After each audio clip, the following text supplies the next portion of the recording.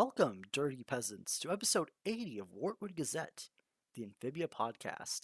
This week we'll be covering our Season 2B retrospective of Amphibia. I'm your host, Limbaticon, and joining me today we have Impact Yo, what's good, everybody? and Nick. What's up, yo? Alright, thanks guys for coming on. No official news this week, so we'll just go right into the topic of today. The second half of Season 2. Now, I'm trying to...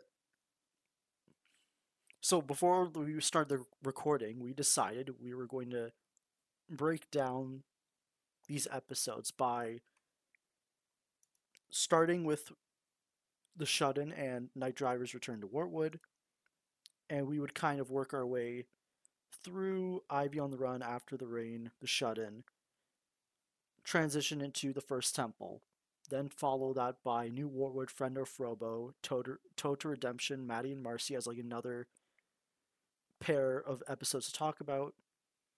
Then the Second Temple, Barrel's Warhammer, Bessie Michelangelo, Third Temple is another kind of topic. And then the dinner, Battle of the Bands, and True Colors are kind of going to be like the last topic. I know True Colors will kind of be its own little thing. That's fine. Yeah. I guess general thoughts on 2B without saying too much. I guess I'll start. Do I think if you argued that this batch of the series was the peak or the best of Amphibia, I wouldn't like you could make a couple of fair points about why you believe that is the case. Do I think it's disproportionately better than the rest of the show? I wouldn't go that far. I might. Do I still think it's solid? Yes, absolutely. I still think it's amazing. But I feel like after tonight or after this recording, people are gonna kind of like question me a bit, but that's fine. But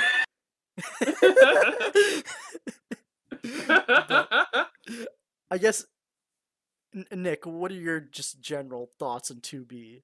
I'm saving Impact for last because I know he'll end it on a positive note. Yeah, so I'm just giving a general summary. I feel like I do need to cover two things. I'll admit, I think when this is, so I think I've touched on this here on the podcast. But yeah, just historically, this is pretty much what got me to actually, come into the fandom and start talking about the show and getting really excited for the show and new episodes. And it certainly lived up to the hype that I really felt off of the trailer for this. And damn, see, so I'm not okay. I guess I will start us off negative. Yeah. So I still really enjoy 2B, but I think something I do have to admit is that it does feel weaker than I remember. Like it's like I blame just like them. I blame no one for saying that this is just their favorite section of the video. It certainly is just yeah, like an all-star section. Like it's great, but I feel like when you take off the rose-tinted glasses, when you step back and you judge the series with no biases, you use the same measurements of value that everyone else does for the rest of the show. You, I don't know, you start to notice some things, but I'm not going to go. I mean, that's going to be covered in detail later, but I'm going to say right now, yeah, no. It's still bangers. It's still bangers. Still bangers here. Still bangers here. Still bangers here. I'm not going to deny that, but it's time for some justice. Like that's what I'm really. Thank you, Nick. Impact. What are your thoughts on 2B? um, so I like 2B a lot. I feel like I don't know. I never really had like I would say 2B is my favorite part of the show in isolation. When I think about them in like when I think about 2B as its own thing undefined by the rest of the series, yes, it's my favorite. But when I think about it from like a larger scale, I have a hard time with it. I think the second half of 2B is like so good that like the first half is like not bad because you have Return to Wartwood, you got After the Rain, um, but man, I don't know. Y'all are making me have to think a little bit about 2B because I remember when I first watched it, 2B was my favorite part of the show. I loved it. It was great. Like it was the characters going on a fun, like almost video gamey type of quest with the temples and stuff. It was kind of a great way for Marcy's viewpoint of Amphibia to be like essential to the piece of the narrative. You know what I mean? Because how she views Amphibia is like a big game, right? So like the story is kind of warping into Marcy's viewpoint of it, right? Even like Anne and Sasha are changing the fit in how Marcy views the the world as a fantasy world. And that's important because this is Marcy's season, right? So like the story is written around her, I would argue, and that kind of creates a fun dynamic with like Sasha and Anne and stuff and sort of the whole show. So I think it does a great job with that. I think Marcy's character is done well. I think even though I do wish she was in Wartwood longer, and not to get into other specifics there, but I think Marcy's important. Marcy's the key. You got to get her character if you're gonna get 2B. So I like 2B. I have some like underrated episodes there too that I'll talk about when we get to them. And yeah, like in the second half of 2B, like that is great. Like once we get to Second Temple and like keep going, it's like goddamn, like it's just like there isn't a bad episode after that point. Like so, yeah, 2B is great. All right, thank you, Impact. So, I guess for a little bit of context, um, before the rest of 2B came out when it was airing at the time, the Shut-In episode 11, uh, sorry, episode the Shut-In was the first episode of season 2B to air. However, this is the second episode. This is episode 12 in production. So basically, the official order is Night Driver's Return to Wartwood, then the Shut-In, but the Shut-In aired first since it was like a Halloween special. And there's like kind of like a lot of confusion at the time of like whether or not the Shut-In was canon or not. And Matt was kind of like, "Oh, if you want, you can consider it canon. It was meant to be an evergreen episode, so it could be aired like any time. You can still get like understand what's going on. But technically, it's Night Driver's Return to Wartwood, then the Shut-In." Yeah. Oh, or can we kind of brag for a little bit? Didn't we? Yeah, didn't I think I mean don't forget, but that Matt he did confirm the shut-in as canon during an interview. I'm gonna I didn't I Yes, just want to drop that. I want to shut up yeah. basically. During our Yeah, he did interview, do that. Matt confirmed that the Shun was canon, which is nice. It was a rad moment. But That's funny because like I feel like most of the I don't know, I feel like in the fandom it's still considered non-canon. Like if you ask someone about it, someone will still like not to devalue it. I'm just saying like it's like I feel like because the shut-in was always talked about as non-canon, which by the way, I had no clue when I was watching that episode that it was non-canon. Like I didn't know till I joined the fandom. It was like, well now it is. Now it is canon. But like before I joined it, I just assumed it was like, oh, it's like a Halloween thing. That was cool. Anyways, like I didn't think it was like an evergreen thing or whatever because it didn't contradict anything, right? Nope, Like it didn't. it didn't feel like it did. Yeah, like I guess the moon thing. What like now we know this core experiment, so it's like I don't know why the core made a like a were frog experiment thing. I guess for shits and giggles, but like and why it turned it on that specific day, but whatever. Anyways, like yeah, it doesn't contradict anything. But also at the time, Night Drivers did air like way before like 2B in I think South Africa. It was either Greece or Turkey, and one more place. I think it was Dubai or India. I But think so. I feel like I remember. Was it also on Disney Africa? I yeah, can't it remember. was on Disney Africa. I know Night Drivers definitely aired, but we never got anything from Return to Wartwood, or did we get it? Did they both air together? Anyways, Night like so like a couple people saw it, a couple of people didn't. It was kind of weird, but there wasn't too much chatter at the time, so it was fine, I guess. But then we got the 2B trailer, and then like 2 weeks later, Amphibia 2B like aired again. And like,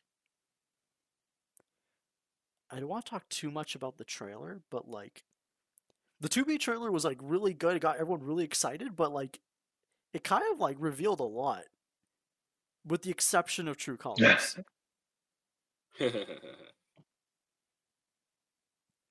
Like, it showed us like all like the temple stuff. Not all of it, but you kind of could get like a good idea of like what each episode was about. Thankfully, like I feel like they not learned their mistake. I wouldn't call it a mistake, but it's like 3B was a lot more like closed curtain than 2B was in terms of like Yeah, Yeah, revealing but promo they stuff. still messed. They still messed up with 3A. Like, Yeah, like yeah. but yeah, yeah. The Yeah. Darcy, like, yeah, yeah. like But I at don't least know with why they 2B, reviewed. yeah, like with 2B, they kind of it was still hype though. It was still hype. Um, Yeah. Uh, No, okay. 3B was real nice. Oh, actually, no, yeah, I'm not taking us off track. I'm taking us off track. Keep going, Tom. no, that's all right. Like I know the shut in. Like, is there a lot to talk about in retrospect? It was just solid. We kind of talked about it It's already, just yeah, no. so I think Yeah, yeah. I mean, we can move on from that. Yeah. But like, Night Drivers, Return to Wartwood, Ivy on the Run after the rain. It's like Night Drivers was like the journey home. Return to Wartwood, the big return. Ivy on the Run was kind of like a little towny episode, and after the rain, kind of like threw in some drama before the temple quest. Yeah. Um, I. Let them you go. oh, I was just gonna say, Night Drivers. I think like I enjoyed it a lot. Like I really loved this as like a mid season like premiere. And then Return to Wartwood was just like a S tier episode. yeah, Like hands Return down. to I'm gonna be Warwood is like I think of like the Return of the King, Lord of the Rings, like title card The hell? like fade in. Return. That's how like Jesus. grand it feels, at least for me. But Oh, okay. Because like, at least for me, like, I don't know, Night Drivers is like kind of mid, to be honest. And then Return to Wartwood, like, it was. it was like, You got a track record. You got a Pauly I'm Spring just. track record. You got a track record. Track I record. mean, like, Just like Corliss like. Pass. Just like Corliss Pass. Yeah, like I'm not the biggest fan of the Sprig polydynamic. It's not gonna lie. Like, Night I Driver mean, was kind of I mid, and then like you go. no, okay. I just want to say first of all, I love how quiet Thumb is. But yeah, second. I was gonna say second. Well, I mean, I think I'll admit something. I did notice. I feel like this definitely does feel like an episode where they're like, okay, we want an episode of them getting back because we don't want this speed running feeling, right? But I feel like they didn't really know what story to tell at that point, so it does kind of feel like okay, you know what I mean? Pauline Spring episode, God, and then they screw up the wall. But hey, I mean, I still enjoyed the wall. So there's still lots of funny moments. Still, yeah, well, I do. Honestly, I think I have to agree with you there. I do mainly enjoy this episode for its comedy. I think it is, but it also is nice that we do have like a rare Polly and Spring episode. I don't remember if they. I mean, this might have been the final one of the series. Correct me if I'm wrong. Like I don't Yeah, Yeah. know if they got another yeah, it one in is. season 3 or It's the last TV. one. Yeah, No, we the didn't. last It was one. weird because yeah. So like this one's a weird one. I mean, I like Zachariah. That was cool. Zachariah Nettles. That was cool. Oh yeah, that was But a cool twist. like I like the ghost stuff with him. That was neat. Like, did we have ghosts before in Amphibia? I don't remember. Like, if we had specifically that, but like that was cool. But like I don't know. Like Night Driver is kind of okay. Return to Wartwood is great though. When I first like was watching the series, it took me some time to like really like it. But I like it a lot. It's very fun. It's a great like nice comeback of kind of all the Wartwood characters, and like the comedy in that episode is fucking great. Like even like the simple scene of like in the planters and the wagon like arguing about they didn't get everything. There's like such good chemistry between them. Like you wouldn't even know like none of the voice actors are recording with each other. Like it's so good. So yeah, and then Ivy on the Run is like also kind of mid, to be honest. Sorry, guys, but I gotta say it. Like, it, God damn. I have to say it. I mean, Okay, listen, I have to I say it. won't. I won't. Thumbs on the band. Like his fingers hovering over the band, but honestly, I'm on the chopping block Okay, too. wait. I'm on the chopping block too, but like, Hold I'm on. not a total hater. I'm not a total hater. I'm not a total hater. I mean, well, I'm not a lover. I'm not a hater of that episode either. I mean, I still like it, but I mean, I'll admit, like, Return of War would definitely, it maintains that warm feeling I have for initial Return to Warwood. So like, I mean, that's why I don't normally have a lot of negativity for all these episodes. But I mean, I'll admit to you, they aren't I the mean, strongest openers. oh, Oh my I was God, you're gonna. gonna say something? Oh yeah, I was gonna say like. Well, I mean, when I say an episode's mid in Amphibia, like there is an episode of Amphibia I like strongly dislike. Like I can't think of one I'm like, oh my god, this episode's awful. Here's why. Like, no, not really. Amphibia doesn't really have that episode to me. Like it when I say an episode's mid, it's like I'll watch it has like a few good jokes, but like I'm not gonna be like writing a whole thing about it. You know what I mean? Like that's what I Yeah. mean. Like so Yeah, yeah, and yeah, then yeah, that's it. yeah. I mean, that's just how it is sometimes. You know what I mean? Like, I think it doesn't always. I mean, there are episodes, they maintain the amphibious spirit. And okay, see, this is what's good about the retro season where is I can rip off the band-aid a little bit. But like, yeah, no, I mean, I still really love amphibia, but I do think like, yeah, there definitely are those.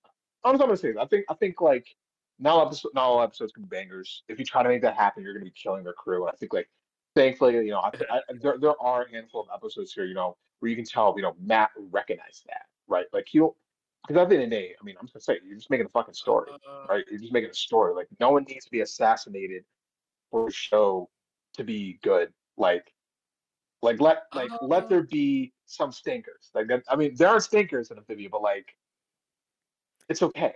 It it's okay. Like sometimes you just have to take that fall, sort of. Because there's always like a lot going on in production. Like, I feel like a lot of. Oh, let me go. no, I was just gonna like just talk about the these first few episodes in general.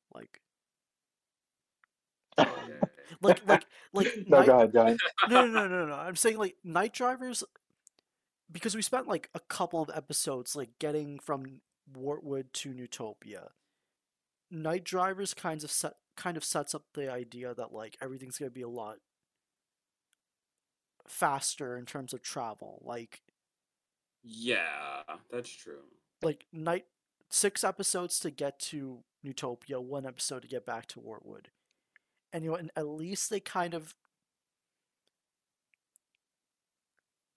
kind of like get away with the quick pace with kind of like talking about how Anne and Hop Hop are kind of like pulling all nighters to get back. Yeah, That kind of like helps the pace. Um, yeah. we're, I we're, think like I have a. Oh, sorry, no, it's I was okay. I'm just just gonna gonna. say like Return to Wartwood. Like I think because we spent so much time in season 1 in Wartwood, like Return to Wartwood felt like that's what made Return to Wartwood so like strong, like such a strong episode, was because we had a strong connection to Wartwood in season 1. Like if we spent like 5 episodes in Wartwood before having this kind of episode, it wouldn't be earned. Yeah, 100%. I agree with that. I think like one thing to like circle back on Night Drivers for a sec. I think one thing to consider too is like we'd be exploring the same places if like we took the same amount of time to come back, like to get to Newtopia and the same time to get back to Wartwood. You know what I mean? Like we already went to these places before, so I didn't feel like as a viewer, like I ever felt like the scale was like weird when we like it was a quick pace for that. I don't know. I didn't get that vibe because like yeah, and like I have a take on Joe Sparrow too. I'll save that when we get to First Temple because I think we're gonna Ooh. talk about him. Yeah, because I actually I'll save it. I'll save it. But like yeah, I wouldn't agree like the scale or like I wouldn't agree it was even quick pace. I think it was necessary because we already went here already. Like it's not like the planters are like traveling to a new like taking a new route. It's not like the planters like went by sea or something to Wartwood. You know what I mean? Like Right. so like it's we're going to the same places, so there's no need to like backtrack.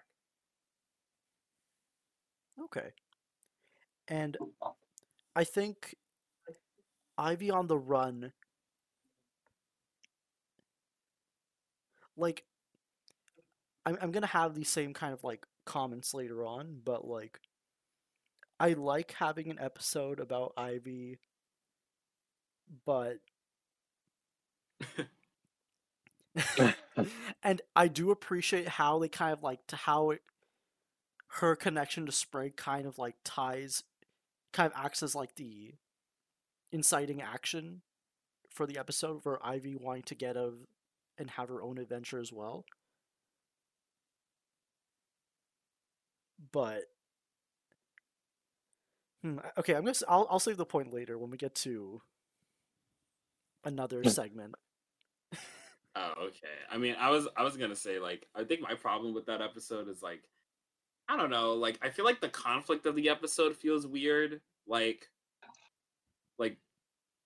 Felicia's not telling Ivy everything. Like I don't know, the conflict just feels really off. I can't pinpoint exactly what it is. I just like don't care about it. Like I like Ivy. Like I want to like this episode. I like Spivey, but I don't like this episode specifically. I don't know. It was like her conflict is with her mom and how like Felicia's not letting her go out on adventures and stuff. But Felicia's not telling Ivy like the information that would help her understand why her mom is doing that, but at the same time, like I don't even think it's I like it's just weird. It's just a weird conflict. I don't like the resolution to it either. We get more Tyann. I mean, that's awesome. It never comes Yeah, back it's really again. cool. So like which is like a common thing in 2B. I'll talk about that. Like of things of like showing up and not coming back again. But like yeah, it's I don't know. That episode is like one of the episodes of all time. You know? I think, but at least with Ivy on the run, like how the conflict happens, I feel like what I think the reason I like it so much about how it's tied to Sprig, like Sprig's journeys outside the valley, I like how that's more of a natural inciting conflict than after the rain with the crabs taking the box. Like, Yeah, Kate, that's a good Kate, point.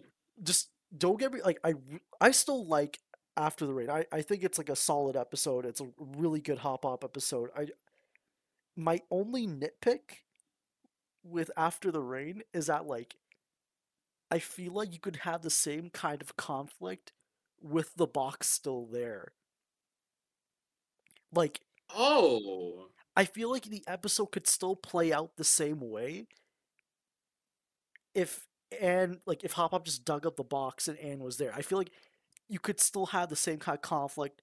You wouldn't need to have like the love crab thing, but I feel like if they just kept it like an emotional episode without the hijinks, it could still be a great episode.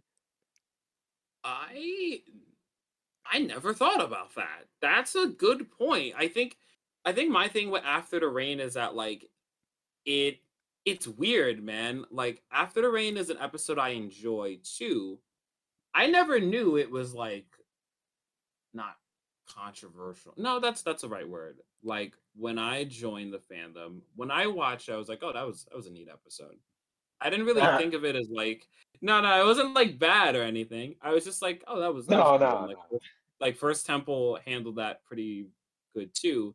But like weirdly enough, like I kind of agree with like the crab stuff because it's like I kind of just wanted Anne and Hot Pop to just like argue more. Like I kind of wanted that episode to just chill out a little bit. Like I wouldn't mind having like I guess Amphibia is never really like a that kind of show where like it stays on dialogue for long.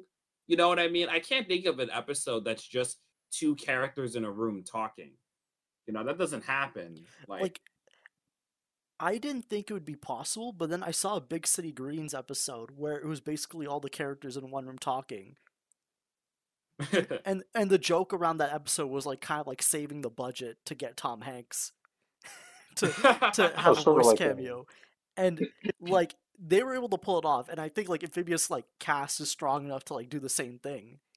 But that's That's fair. That's fair. Yeah, I think my problem with After the Rain when I first watched it, it was like I think Nick, I think you were the one who said this during that podcast where like not I forget exactly what it was. Something about like the show not taking it as seriously as it should be cuz it's like oh yeah, yeah, I, yeah. yeah, cuz like I feel like with the girls, right? When there's conflict with them, it is like the craziest shit ever, right? Like we got like robot battles and like duels on a tower and like people getting stabbed in the chest, like shit's getting crazy, like when when the girls are doing stuff. But with like this one, I felt like I mean, I don't want like Hop Hop to get stabbed in the chest, but like I would want like that same energy, you know what I mean? Like that same like tone with it because this is a big moment. Like Ann and Hot Pop have had this relationship in season one that starts off a little shaky, then gets better as Anne starts to trust Hot Pop more and trust the family more and like lets them know about the music box. And then Hot Pop helps Anne with the box and Bizarre Bizarre. They said that right, yeah. So like it it feels like a natural the conflict naturally sets it up. It just feels like it it needed more time to linger on it. But then like First Temple comes in and saves the day. So I was like, okay, like I I never really had anything to complain about with this episode mostly, but I don't know, like I think you could have made After the Rain work as like just Anne and Hot Pop arguing with each other a bit and like them not trusting each other and then trusting each other by the end. And like in a slower way where you don't need like Greg and Polly doing other random stuff to make it work. Not random, they're still trying to get the box, but you know what I mean. Like they're the ones who kind of cause Anne and Hop Hop to work together, which is fine, but like it doesn't really feel like it fixes their problem. Like what does, of course, is like the emotional moment of like Hop Hop telling Anne about Sprig and Polly's parent. I think that was handled well too because it's not Hop Pop like making an excuse. Like it didn't feel that way. It didn't feel like Hop Pop was like, "No, Anne, you can't leave because this happened to me." Like, no, no, no, no, no. Like it felt like Hop Pop was just trying to tell Anne like, "Hey, like there's a lot of things I'm thinking about right now." And like I didn't mean to hurt you too. You're a part of my family as well.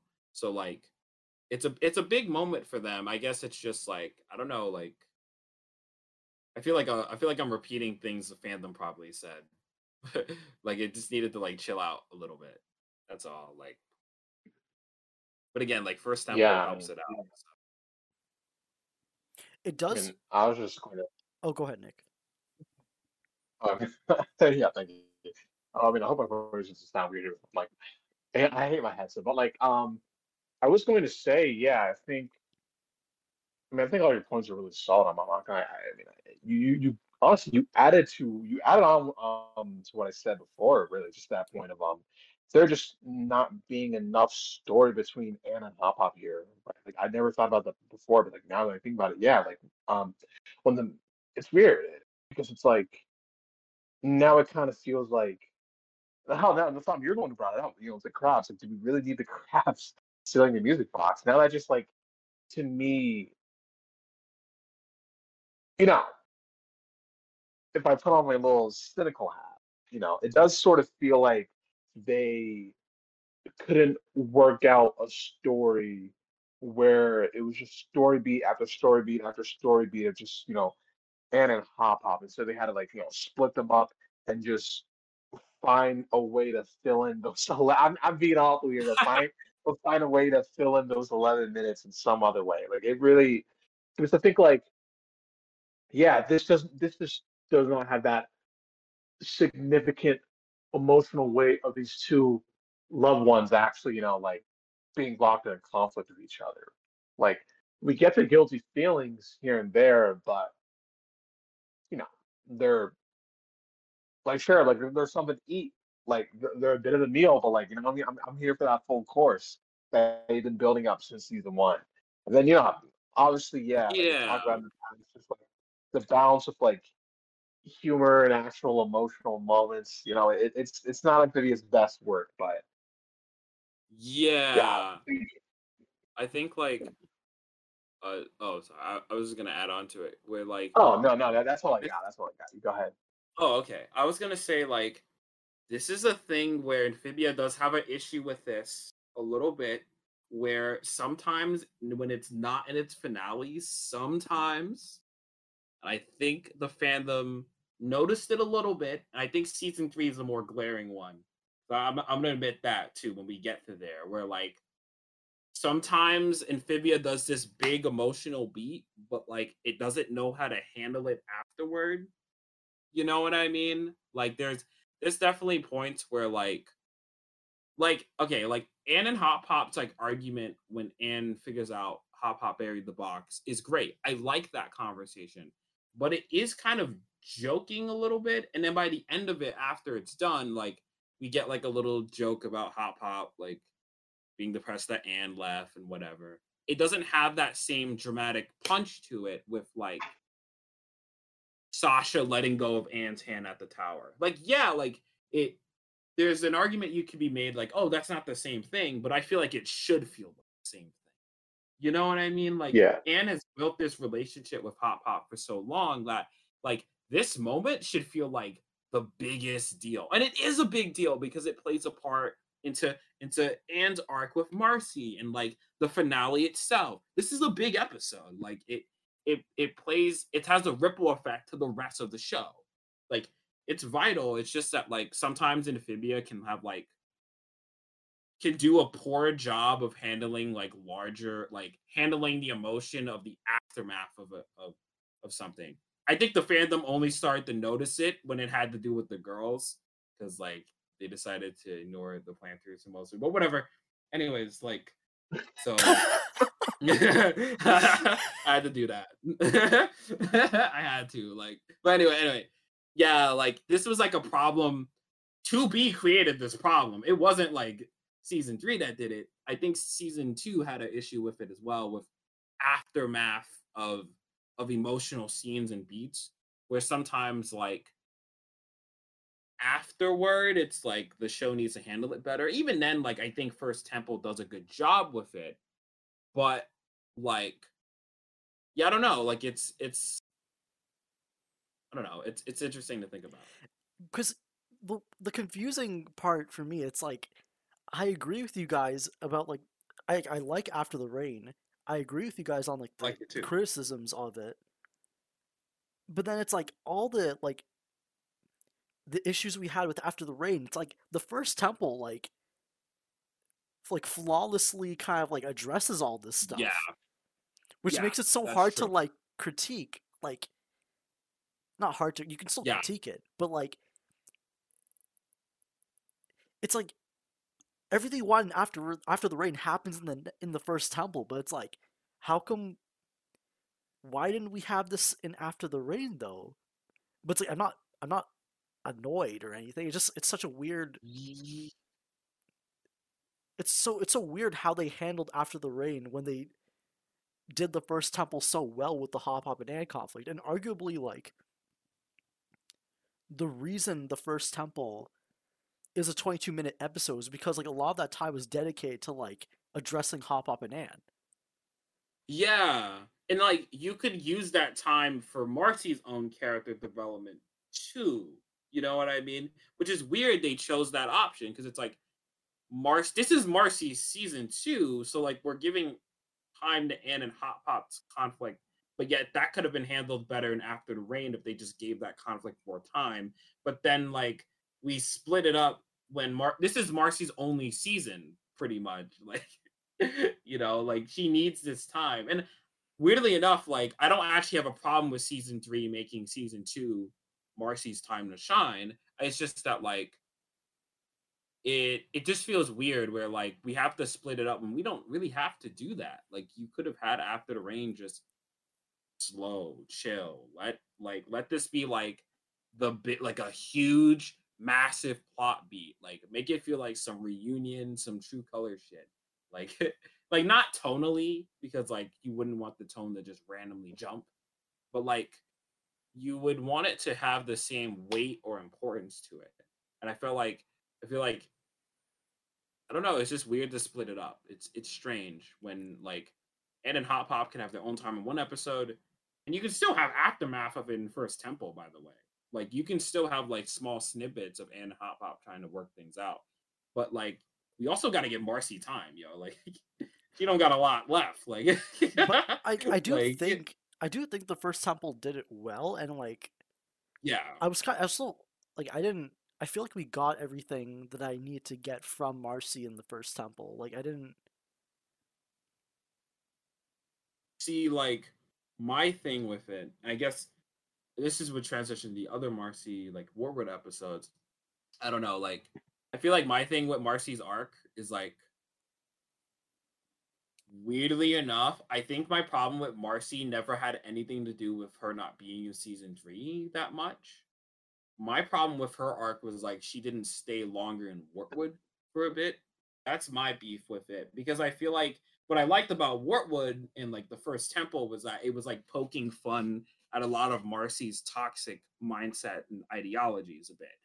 And I was like, that's cool, that's great. Like it's making Marcy have to question her own thought process on how to make friendships and relationships. And a lot of these themes come back in when she rejects the core, right? And it still works, well. It's just that like like you have like Maddie and Marcy, which is like a good episode, but like it's mostly about Maddie and it's not about Marcy, which is weird. Like that's a bit strange to me. I mean, I have a take on that too, but I'll save that for later. But like, eh. Yeah, No, like no, no, no. Like it's a good one, but like no. Like it's I feel like yeah. the first temple itself, like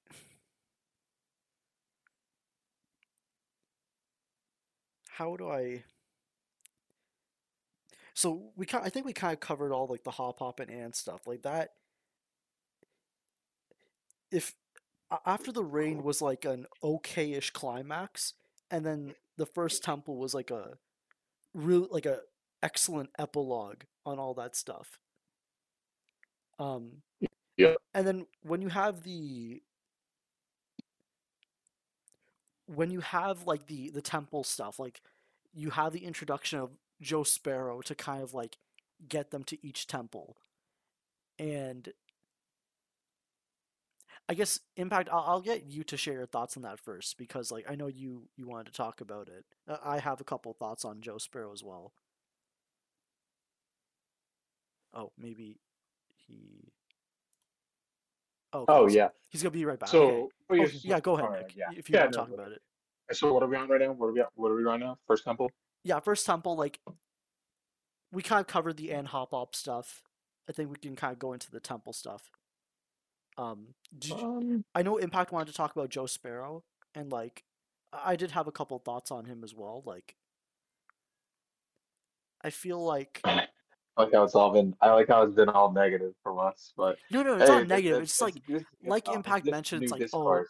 we already Yeah. saw like the trip to Utopia. It's like we're going back to Wartwood. We don't really need to see that path again.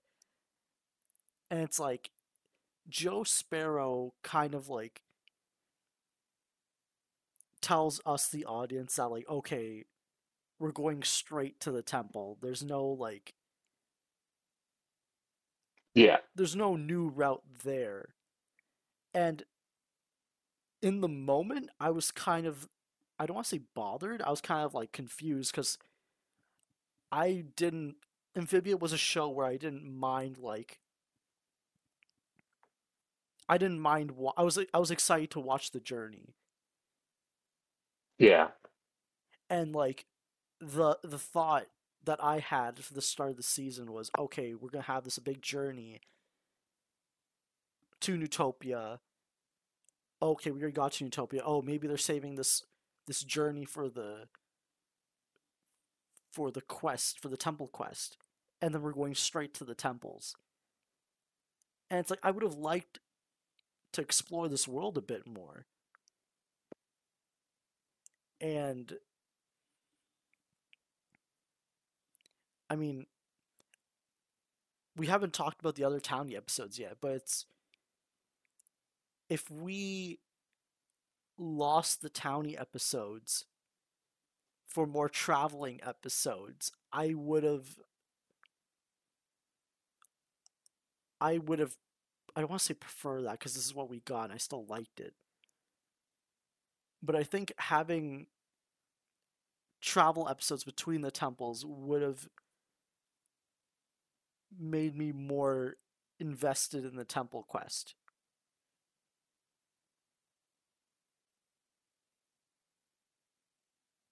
No, that's Huh. no, Wait. that's a really interesting point. No, that's a really interesting point because I feel like so. Did you not feel satisfied with like the? I mean, so honestly, looking back, I do think like the obvious biggest thing people were like invested in with the temples were just like this trio drama. Just the idea of like these three eventually meeting and butting heads. Like was that like did you not feel like that was enough drama? Like do you not feel like that was like satisfying enough or?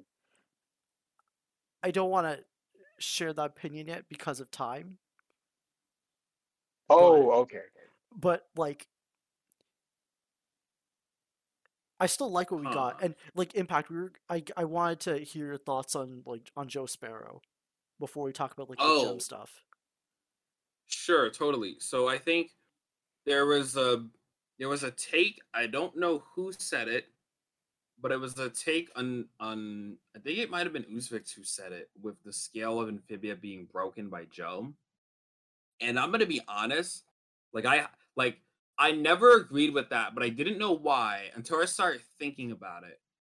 I was talking to a friend about it, and I think we came to the conclusion that like Joe Sparrow in no way breaks the scale of Amphibia because, like, as a character, he allows us to go to places we wouldn't have the ability to go without him.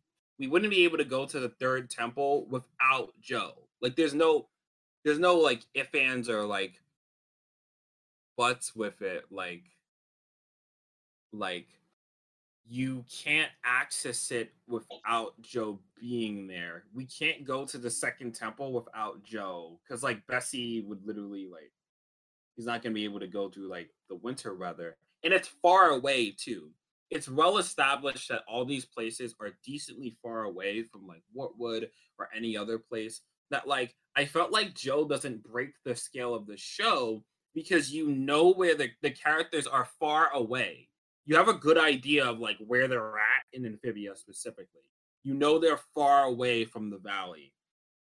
So to me, like Joe Sparrow doesn't break the scale of Amphibia at all because like we know how long not how long we know how far the characters can go. Like we understand where they're at in the world. I've seen an argument that 3B breaks the scale, which I'm not sure I agree with, but like I wouldn't agree Joe does. I don't think Joe breaks the scale at all. He allows us to go to places that we know are far away. So like it would be different if like the planters like used Bessie to warp to places in one episode. That's different because like Bessie we know takes time to get to places. We had that with like the Newtopia, like the trip to Newtopia or Night Drivers, where it takes time to get to location to location. But with Joe, it's like, well, we know he's a super fast bird. We know that he allows people, we know that like these temples are far away. It's not that hard to like get like it doesn't break the scale because we understand where the characters are at relatively to like other places. We know the temples are far away. Like you can like connect that dot pretty well. So I don't know. I wouldn't agree that Joe breaks the scale. It would take like Bessie like instant transmissioning around like to do that. Like that doesn't really happen really. Like just Joe just allows us to expand the world. Like how Bessie like how opening the valley allowed us to expand the world. Joe allows us to do the same thing. So yeah, Thank you, Impact. that's it. We have covered the Anne and Hop Hop aspect of the first temple. We can kind of get into Marcy's kind of test at the first temple. And we did mention, like in retrospective, about what the temples felt like at the time and how they felt now. I guess starting with Impact, I know you probably have more to say about like just how you feel about Marcy's tests, I guess, of wit. Yeah.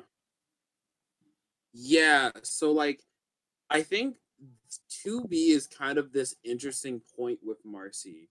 And I think like sometimes I feel like this is a part of Marcy like that gets not ignored quite a bit because this is the point where Marcy's like flaws become more obvious to the viewer. In 2A, like the story is setting up Marcy is the good friend, quote unquote, right? Like she's she's Anne's better friend than Sasha. She's the anti Sasha. She's great, you know what I mean? Like, and the story is not contradicting that here, but it's sort of adding an extra layer to it where we're starting to kind of see a lot more of the flaws of the character.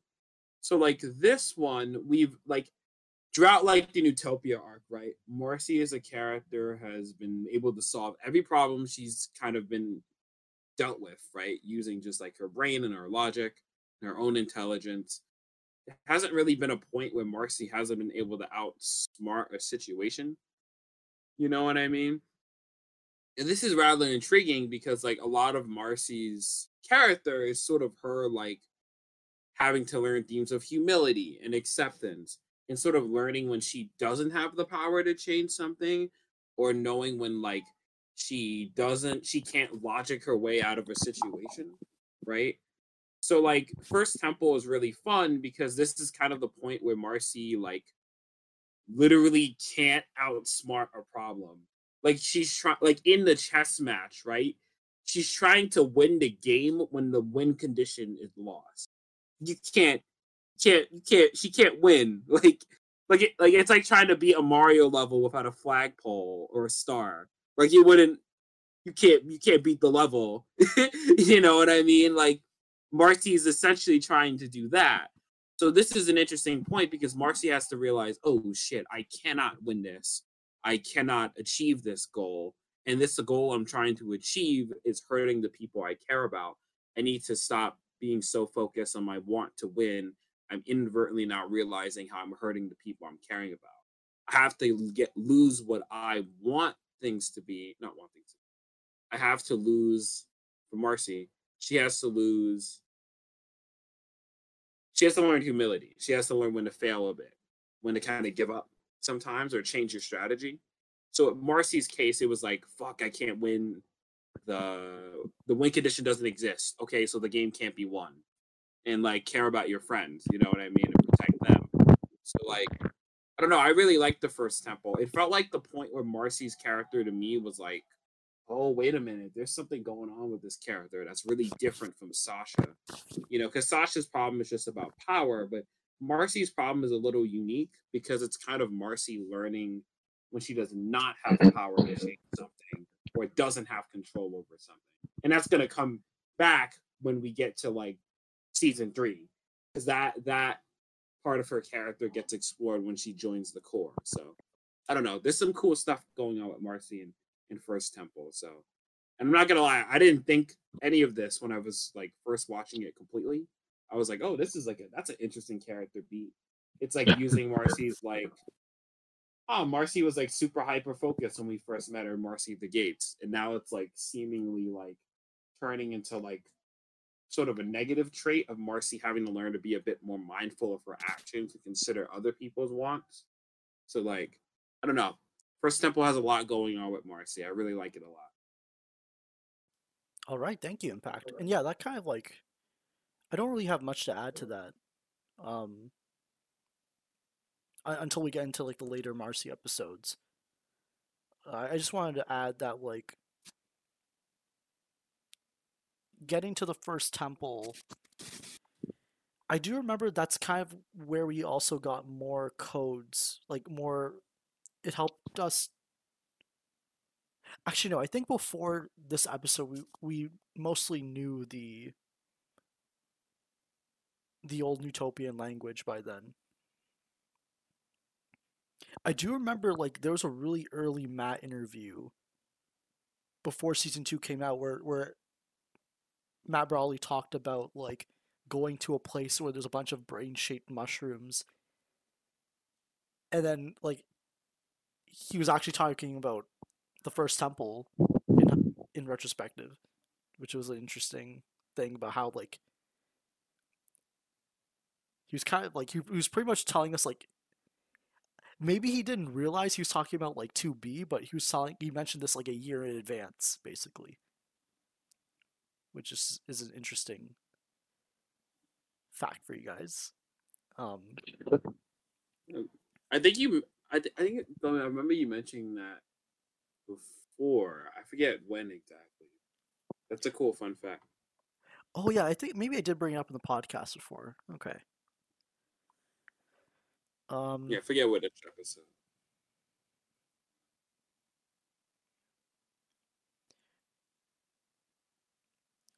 I guess this temple episode was probably the most classic kind of temple challenge we could get, which is fitting for Marcy. Um, yeah, that's all I can say for now. Yeah, it's got a Zelda vibe, which like yeah, it like as soon as like the temple showed up, I'm like, oh, this is Zelda. You know, like once we got there, and like yeah, once we get to the others, I'll talk about it a little. Yeah. And I guess before we go on to like the Wartwood episodes that happened after this, the very end of this temple, like the very end of this episode had our introduction of the core. Even though we didn't know what it was or what it did. It was the night. It was yeah, it was the night. Like Oh yeah. Yep. yes. I feel like we've talked about this before, but it's funny. It's going to be funny for people like looking back at old theories or old posts and just seeing Pink and the Knight instead of Leaf and the Core. Yeah, seriously, yeah. Yeah, I mean, it was, yeah, no, because I think, like, yeah, that was one of the really exciting things about season two, is just how, yeah, just how it kept on breaking the status quo they set for us for season one, just constantly asking ourselves, just what is the true, what is truly, I guess, just like what Amphibia truly is, just like as a show, because the Temple Quest, I think, yeah, not only did it like pretty much destroy our idea of like what kind of like settings or focus Amphibia could have, but then yeah, just yeah, dropping the night on us like that, yeah, that like yeah, it's weird because yeah, it's been a long time since that twist happened, but I'm still like, you know what I mean? I'm still it kind of feels like I'm still in awe of it. Like I think it's still like a fantastic twist. Like that hasn't changed at all. Yeah, and it was like super exciting that night because, or when that first dropped, because the way Andrews just casually walked by the shadowfish, and when he opens up that secret passage, or even okay, even before all of that stuff, I remember like talking about this with the guys on the podcast, like Uzbek's PC, like Yunan is telling Andrews about like the Frog Rebellion that's happening, and Andrews doesn't give like a shit about any of that stuff. Like the moment Marcy he gets that letter from Marcy, he immediately just like walks out, and he's like, "Oh, okay, out, it's fine." And that's when Yunan drops like mentions like the Toad Lords like gathering for the first time, and it was just nice to confirm that like all this Frog Rebellion stuff hasn't gone unnoticed and it hasn't been forgotten. And then Yeah, like the teaser of the Toad Lords is just like you get like a tease of like how like the we already know the hierarchy, but it's just nice to have the show kind of discuss it and how like even though the toads operate under the newts, like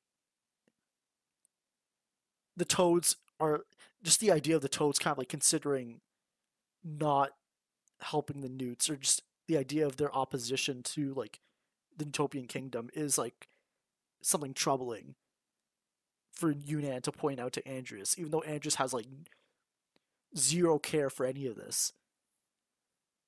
Oh, sorry, Nick, I cut you Yeah. off.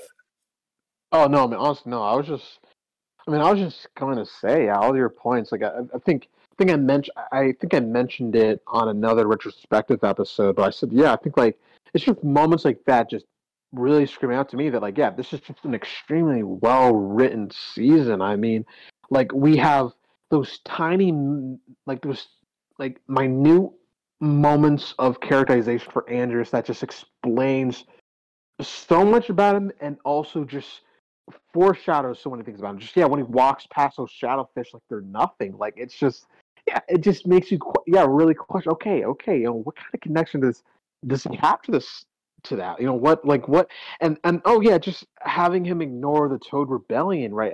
I love I love the anticipation they create with that, but also just the actual power dynamics between Andreas and the rest of Amphibia. Like it's just yeah, this is just a really well knit story. Like it really like shit. Like Amphibia season two. Yeah, it's just a really Like it is a really impressive season of television. And also the secret passage. Like we know now that like the statue was Andrus's father, Yeah. which is a nice touch. Sorry, I thought you were gonna elaborate. My bad. No, But yeah, no, no, seriously, yeah. I mean, I could elaborate like, oh, like he just walks off his like duties, and then just, of course, he's living in his father's shadow. So then Yeah, he's sinking to his level yeah. in Ah, this man. underground passage. Yeah, I mean, shit. Like it's like a really. I mean, yeah. I mean, if I just went unhinged, yeah, you could really just sing the season's praises like for hours because it's just. Yeah, I think yeah, just really well structured too. I mean, like we like oh yeah, the more they explore amphibia, the more we learn about that other side of it. Just the more we explore that underbelly. I mean, right? Like we're learning about the temples at the same time we're learning about the core. We have like you get Anne and Marcy just revitalizing the relationship. You get Sasha sinking back into her worst her worst habits. Like you just Oh I don't well, know. Everything's just nightly tied together. Oh, sorry. I'm going into 2B. Yeah, my I bad. think I mean we are in 2B, but like Oh no, yeah, like sorry. I mean, you know what I mean. You know what I mean. yeah. I think one thing like to keep in mind is that it is very well pre-planned. Like I can't act like it's a coincidence that the first mention get of Marcy beating Andres and Flipwart is like the same episode we get introduced to the core. You know what I mean? Like they had yeah, that Yeah, planned out. Like they 100% knew what they were gonna do with her. Like as soon as season 3 started. So yeah, like it's interesting looking back. I think also like I don't know, like I really like them that you mentioned about like the Frog Valley stuff, like still being important. Because it's interesting how it snowballs to a like Frog Rebellion to a Toad Rebellion. You know what I mean? Like, oh, I don't know. It's rather interesting because because Frog Rebellion, Toad Rebellion, then it turns into just straight up Amphibia Rebellion by season 3, like with the entirety of Amphibia like fighting against Andreas and the core and shit. You know what I mean? I don't know. I find that interesting, like how it just turns into this big like snowball effect. yeah. And we'll get into that more when we get to Barrel's Warhammer. Um, Yeah. I guess we can kind of go into the Wartwood episodes like New Wartwood, Friend or Frobo, Total Redemption, Maddie and Marcy. Like these batch of episodes, like, it's just not settling down, but like sort of like regrouping before the next temple. We get to see more Yeah. towny adventures. Um, I mean, if you've been listening to the podcast for a while, you know my opinion on New Warwood. It's all right. Friend or Frobo, it's great. Total yeah. Redemption, it's all right. Woo! Maddie and Marcy, it's all right. and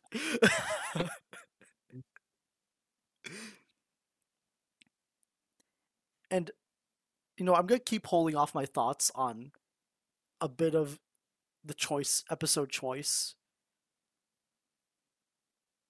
for these segments until we get to like the third temple. Um, but Really? I do think, without taking up too much time and letting you guys like be positive about this, New Wartwood, it's like I understand. At least the episode does kind of like Marcy is the one in like the driver's seat in this case, Yeah. and causes the conflict, resolves it. Like I'm happy there's something like that still for Marcy after the first temple to kind of like humble her again after this win. Friend or Frobo, I'm just glad. I didn't expect Polly to be the one that kind of like bonds with Frobo. So I really liked how they handled his introduction. Frobo is like I think we've talked about Frobo a lot of times on the podcast. I think like when Frobo happened, like Frobo came into me, I was like, oh, okay. Like I didn't forget about him, but I was just like, yeah, he's been there for like a while. We haven't had this guy like whole season. I'm glad he's here. I mean, I feel like I don't know. I like Fender Frobo a lot. It's definitely a lot of like just Polly and Frobo like just fucking around the whole episode. Like I guess you could say that about every episode in the show, like with Anne and Sprig. But, like it felt a little different. You know what I mean? Like it definitely felt like Frobo is just kind of messing around in Woodwood. The animation though is great in that episode though. Like everything, the way Frobo moves like throughout the whole thing is great, and the music's really good too. It's really different for the show. Like we heard something similar with the Robot Factories, but like it's got like a fun like techno vibe to it. If that makes sense. So like that's really cool. I've said my thoughts on like New Wortwood before, but I really like that episode. I think Marcy's character clicked more with me. I think I already liked her already. I think her character weirdly clicks more to me once we have recontextualization of what her arc is about in the third season. Because Marcy is intentionally designed to be a mysterious character. Like that's the point, right? Like we don't see Marcy throughout the entirety of season one. And kind of like the hype of Marcy at the gate is like, who's Marcy? What is she about? Is she like evil, like Sasha? Like you don't know, right? So like even when we do get Marcy, there are still mysteries about her character. Like, oh, what's her deal with Andreas? Or why does Marcy feel like she's gonna be alone when like she moves away beyond just Han and Sasha leaving her? You know what I mean? Like, couldn't she just like talk to them online and stuff or whatever? But it's like there's a little bit more to it than that, you know, like to her decision. So like in what's the word? Like, yeah, there's just a lot more going on with Marcy's character to me. Like, so I really like New Wartwood because it's kind of a point where Marcy is trying to like force a connection with Wartwood that Anne had to like learn to have throughout like season one. She's trying to speed run it. You know what I mean? Like she's trying to like just get it over with in one episode instead of doing it for a whole season. You know, she's trying to get them to like her by like improving the town and stuff. It's ultimately a selfish goal. Like even like she puts too much weight on the town and she knows like that'll happen.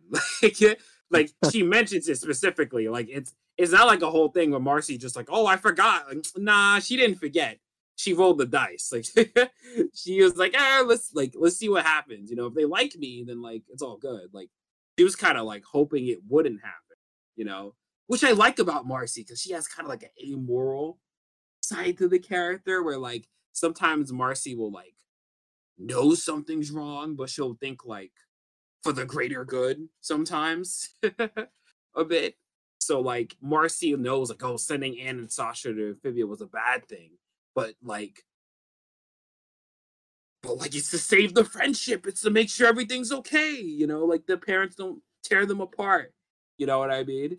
So like Marcy has a lot more of that. Like there's a darker side to the character, not like some like weird edgy like thought process to her, but more so like Marcy is not like a super like moral character like Anne, right? Because Anne as a character will be like Anne will know something is wrong and she just may not have the confidence to stop something. But like and Sasha will like know something is wrong and doesn't care.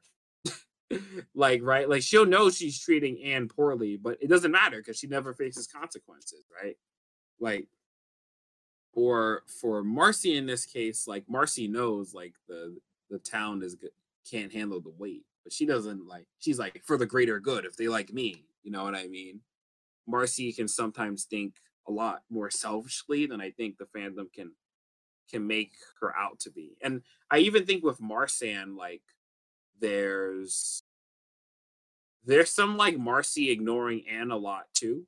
That happens throughout like a lot of like 2B, you'll notice. Like Anne will tell Marcy something and be like Anne will tell Marcy, hey, like sometimes you hyper focus on stuff too much and you're not being mindful of like other people.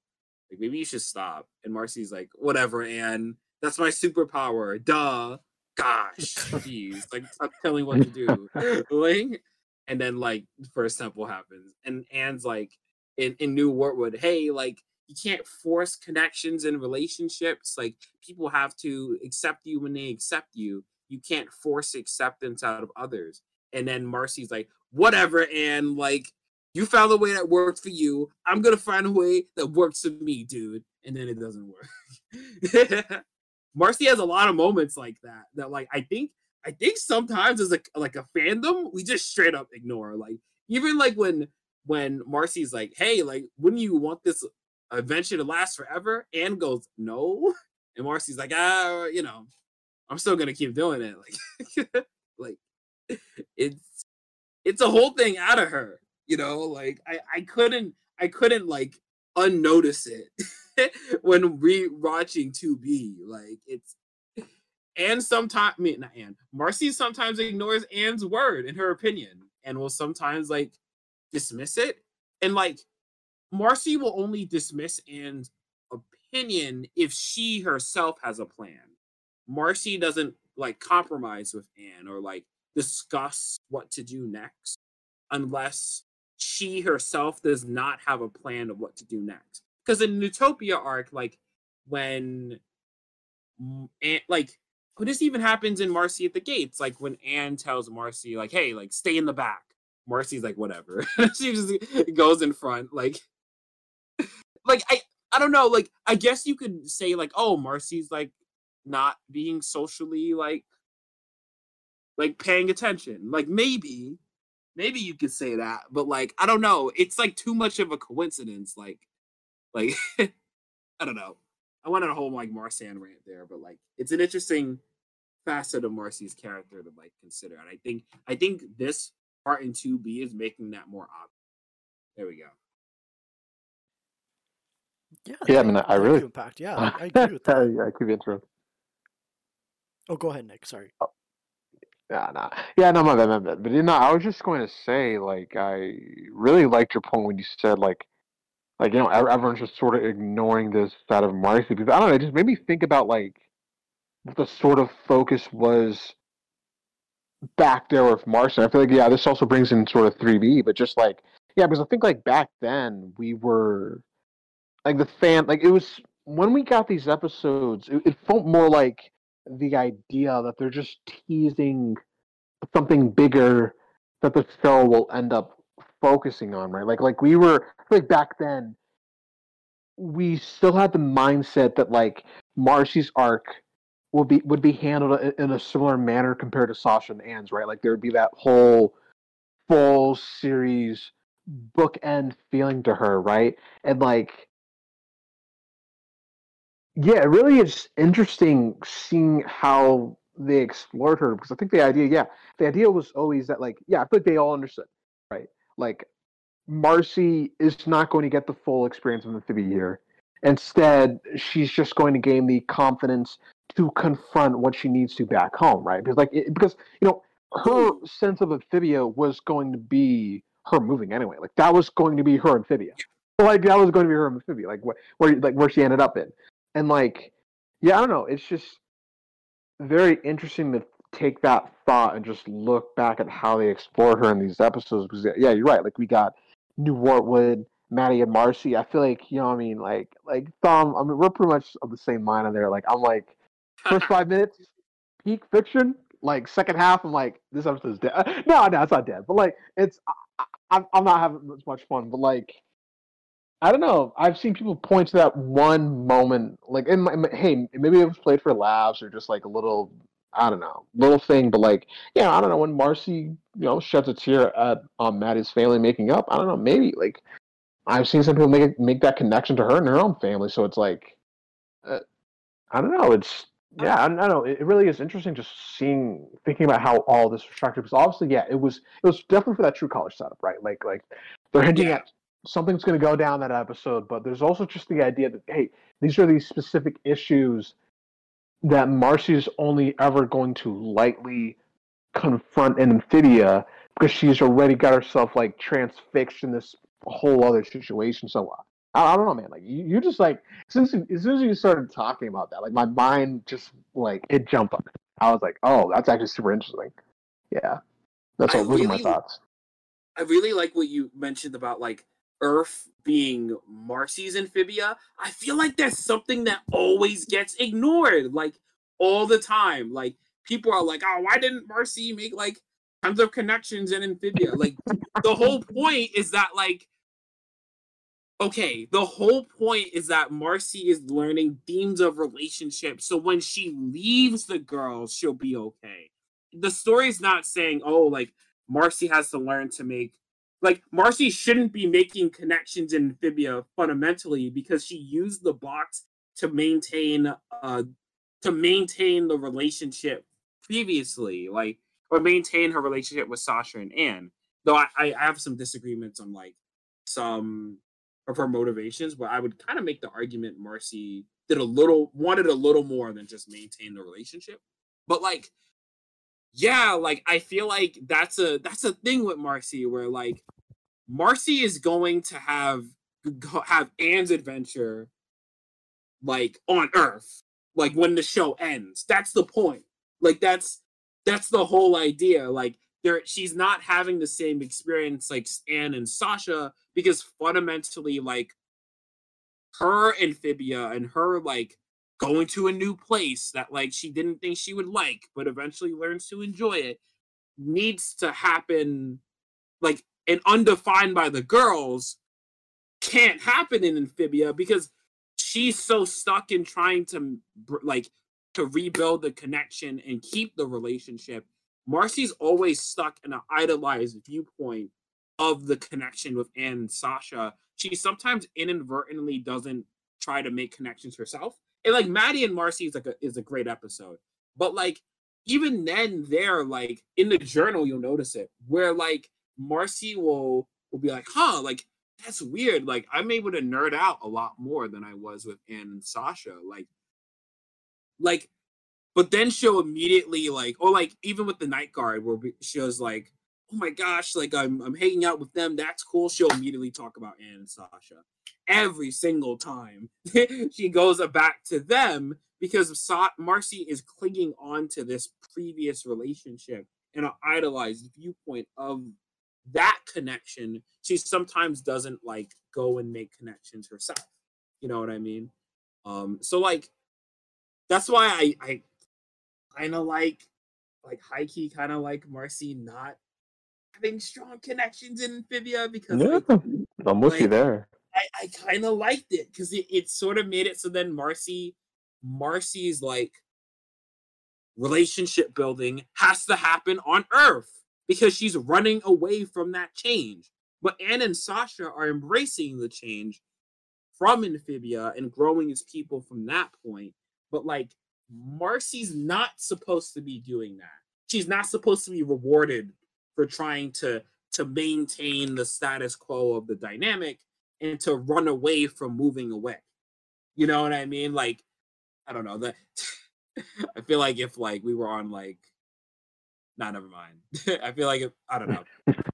It's a whole thing with Marcy where like so many people don't get that about her character arc. It's insane to me. Like they didn't do it.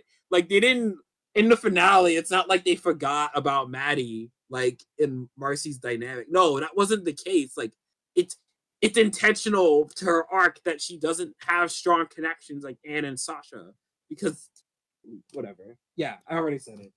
I mean, yeah, that's a great point you brought up, Impact, and like And like seeing, like in retrospect, Marcy kind of like touches on this at the very end of the series where she talks about, oh, like I didn't get to know like Yuna and Olivia more. And I just, so then going back to like Maddie and Marcy, it that definitely helps with that kind of like context now. But like Yeah. my issue is just like, if they were going to make It's it a Maddie's Maddie sister. episode, and so at least the book does kind of like address Marcy kind of like being so close to having like a realization and then like backing away from it to talk about like Anna and Sasha. And it's like I just wish like the show kind of did that. But then Yeah. but Maddie and Marcy is still kind of like it's a Maddie episode with Marcy in it. And since it's focused on Maddie like and her siblings, I just felt like Marcy's inclusion really didn't do anything for it. And then That's fair. I think I kind of mentioned how like Polly and Frobo, it would have been, I think it would have led to like a more like stronger conflict about how like Maddie's hanging out with like another Pollywog, but like not her sisters, and then at least having more like Polly Frobo screen time to like develop that bond. But whatever. Yeah, it's just like Marcy felt like too much of a secondary. Oh my god. Yeah, no, yeah. No, because I mentioned it's like, yeah, Marcy I'm with is you there. fundamentally like a very important secondary character, and then now I'm complaining about what I agree with, um, but yeah, really great points by Impact, and okay, Total Redemption. Like I said, it was okay, but like I like this episode because just Yeah, I was surprised. I was surprised when he said it was okay. I was like, what? no, Oh, like I like thought I about was it more. It's surprised. like, oh, okay, like it's because at least we get a little bit of Toadstool kind of like in the Yeah, episodes before, kind of like owning up to his yeah. mistakes, and It's calm. that moment That with shot of him and Anne. yeah, that moment Yeah, with Anne and him like looking out the window, it's very similarly like set up to the way it's set up is very similar to another shot in Breakout Star, where like Anne is kind of the unsure one, and Toadstool's very like sure of himself of like using Anne to like win the town's like win the favor, like win the town over. And now here it's like kind of like the opposite. I like that. I didn't even think about that. um Yeah, and this is the episode where Bob came back and we never saw him again. I'm still yes, pissed. stinky ass. I Yeah, think I love how like I love how I think the fandom collectively was like kind of like cheesed about that. I can't blame them, like, because like the show was so good at like doing like returning like appearances, and the fact that we didn't really get too much of like a big follow up at that is kind of It's bullshit. yeah. Because like yeah, Bog was Like, technically like the first kind of like that villain. villain. yeah, like whatever. Like I don't even. It's not Toad Redemption's fault, to be fair. Like, Yeah, it's not you know totally what I mean? Like, yeah, it's not their fault. It's just like, but I mean, okay, I'll talk about like the direction of season 2 later, but yeah, but like I don't know. I really like Toad to Redemption a lot. It was kind of a cool way of like bringing that scene back from Reunion where you see like Toadstool like helping out the rest of like Wartwood and stuff, like getting them out the tower. Like, oh, that was cool. And then you kind of saw like in New Wartwood where Toadstool was like actually taking responsibility. I was like, what the hell? What? That's not supposed to happen. Like, like he was willing to be like, hey, actually, I have a lot of blame for this too. And then like Croker's like, shut up, Toadstool. Like, we'll get to you. Like I don't know. I really liked this episode. It was cool, kind of bringing like the theme of change into for Toadstool's character, and like them bringing back Bog was cool. I don't know. I love this episode. I thought it was like neat. Like, I guess also because I didn't have the expectation of this being like a Sasha and Grind episode. Oh yeah, I forgot people. Oh yeah, It's fun. That yeah, that was hilarious coming to the fandom yeah. about that. I didn't know. Yeah. I wasn't even thinking about I remember Matt it. joked about it too, where like his promo, like it was Yeah. like, Hope they didn't. Yeah, no, I know you're talking about. Yeah. That was hilarious. That was hilarious. Jesus. yeah, I take back, like I didn't mean to say like it was an okay episode. Like I still really liked Total Redemption. I think it was just that, you know, Maddie and Marcy was the next one. Nah. Jesus. I mean, I dig on Matthew Marcy so much, but it's still a fun episode. Like Yeah, we yeah. got like we got like the hop hop like joke, like the corpse joke. Yeah.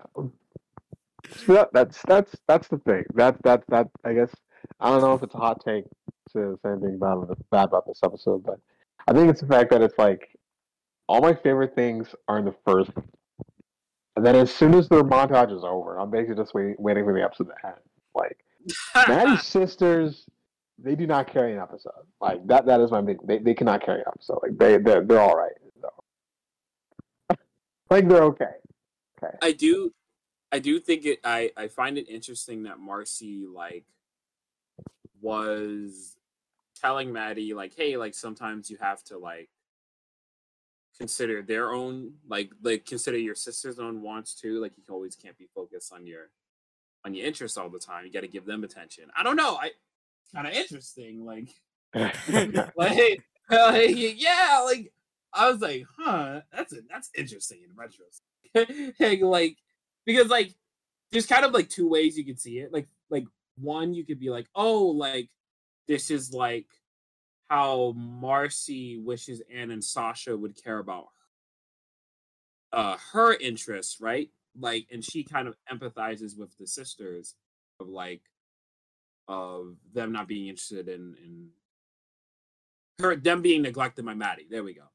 But like you can also see it as like character growth for Marcy because like she can sometimes be too much in her interest that she sometimes doesn't think about the wants of Anne and Sasha. There's kind of two ways you can take it. Like it's a funny line in like in retrospect. Like so yeah, it's interesting. Yeah, and do you guys want to move on to the next batch? Yeah, I think we can. Yeah. Yeah. All good to go.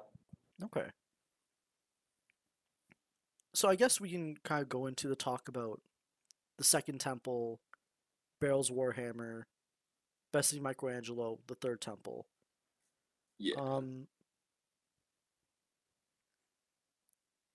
Even though this is in one group, I know we're gonna kind of like talk about them on their own a lot. Yeah.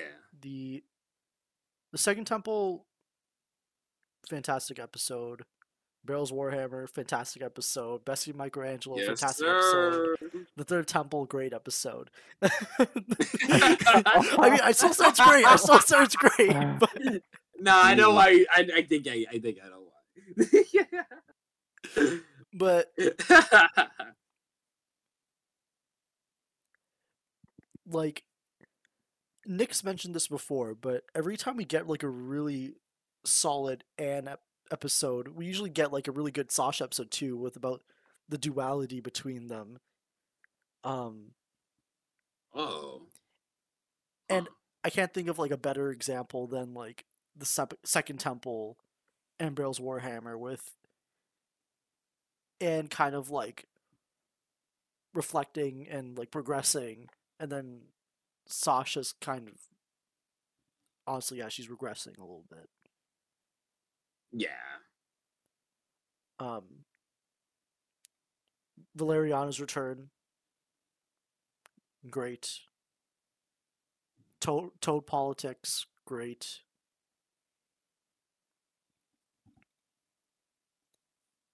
I guess Nick, I'll let you talk a bit about the Second Temple if you'd like. Honestly, I mean, I don't think I have like too many things to add that I haven't already said in the past, but like, yeah, it's like I'm just trying to think, yeah, because I think it's yeah, because I think I have very little to say at this point, but like, yeah, I think it's just just I think this episode majorly concludes. I'm gonna say like Anne's journey in Amphibia as like I'm gonna not like show journey, but as in just like her world journey, because at this point, she's sort of gone through everything she needs to in that world, right? Like she had all her very worst demons challenged, confronted, and then erased, and she changed for the better. And at this point, yeah, I think she really saw the quality that she has as a person. And like, honestly, I wish I had a lot more, but like, I basically just like I don't know. So many times when I'm kind of an end, like I always go back to this episode, and yeah, I mean, like it's a really good episode. It really makes you feel like like you weren't just watching a bunch of episodic one-offs. No, you're really seeing this magnificent arc all come together. And like one thing I gotta say, this whole time I was talking, like I can't help but think about like I honestly thought I don't know if you're gonna bring it up. You're gonna say the whole Yeah, and reflection. yeah. I Okay, was gonna fine. bring it up You later. say. Go ahead. Go ahead. Go ahead. No, Go ahead. I'll say All about right. Okay. All right. That's all I got. That's all I got. no, no. So No, I'll bring it up before once we get into like the Battle of Band stuff after we cover that. All right. All right. All right. Because All right. I do But want to end it off on a positive note to talk about like True Colors a bit all in right. regards to like Anne. But yeah, I do like how you mentioned kind of like Anne's kind of like completed her world journey and is kind of just like looking back at it. And it's really interesting how like now we know like who Valeriana was. Oh shit. Yeah. And I do like how after an episode of Valeriana kind of pushing like Anne's buttons a bit. And she was always like the most mysterious character of the show until like we got like the context that she created the box basically to harness the power of the gems. And it's nice to see how like genuinely happy she is to see someone like Anne kind of like own up to her like past mistakes and kind of show that growth to her. Because you can see how happy Valeriana was when she like mentioned how like she's been waiting like so long for someone like her. It's like knowing that she's the creator of the box and like how she kind of like felt like ashamed of like what it ended up being used for. I like that hope. yeah, and I think to this is a little bit of season 3 talk, but like I do think it is like interesting that like Valeriana like is so proud to see Anne grow as a person, and like you have like the core who kind of inadvertently hates it. The core always is thinking of Anne like as a doofus and an idiot, but like then gets tricked by her. Like immediately in the same episode, they're introduced to and is introduced to them. You know what I mean? Like I don't know, like there's something to say about like how the core as the character like fundamentally cannot let go of Anne's past self inside of like cannot accept her growth. And like Valeriana is always trying to remind Anne, like, oh, you lied and you stole stuff, like you're a bad person, you're not worthy. And like, I don't know, I think it's interesting that the core kind of thinks of Anne, still keep thinking of Anne that way, like the way Valeriana is talking about her in this episode, if that makes sense. So no, this is different. If that makes sense. Yeah, definitely. And Because just the fact that Valeriana brought that up, how she knew about all this stuff about Anne, that made everyone kind of think like, wait, how, like, why? It's like, okay, Valeriana's connected to the box, but we don't know how, and it was just fun to speculate at the time. Even when the series ended, it's like we still never got an explanation for that until like the book kind of like it doesn't give us like a full explanation, but it gives us enough to understand how just you can kind of like assume that Valeriana can kind of is connected to the gem somehow. Doesn't matter how, but we know it's there. Yeah.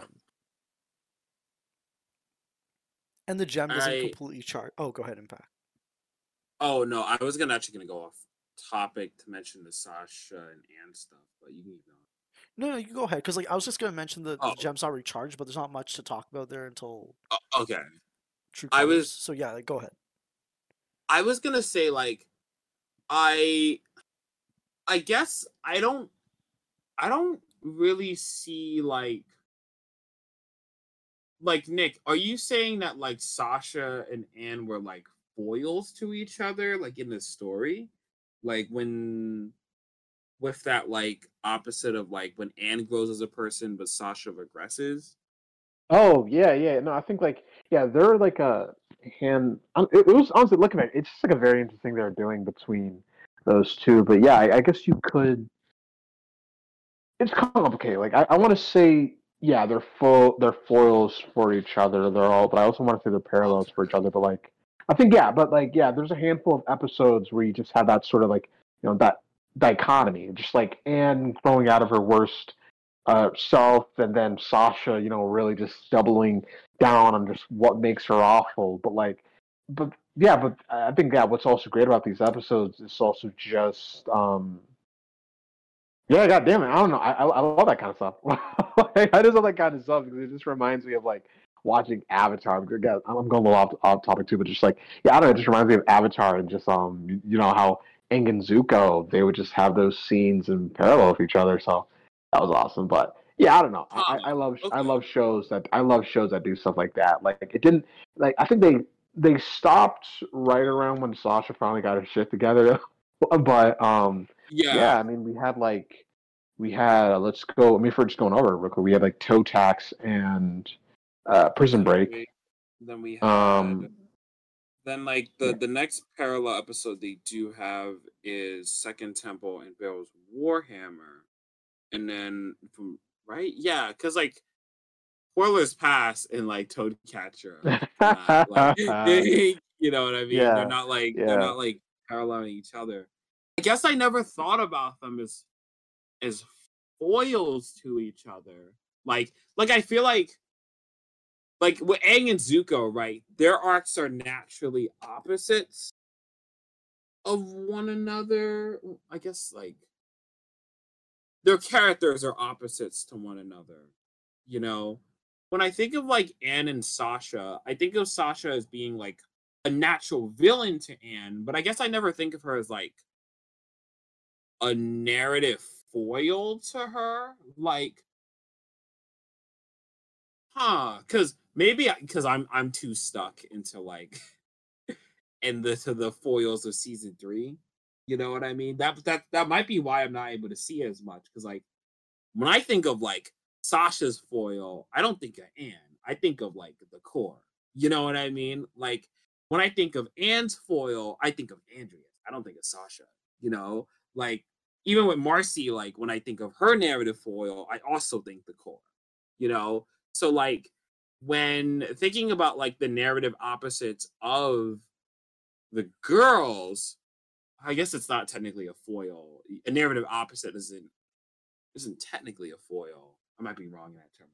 But like, I don't know, like that's something I never considered. I always thought they were like just villains. You know what I mean? Like I guess I wouldn't like I don't know. It's different. I'm not sure I agree with that, but I have no reason to I guess the reason I would disagree with that is because I feel like their arcs are not opposites.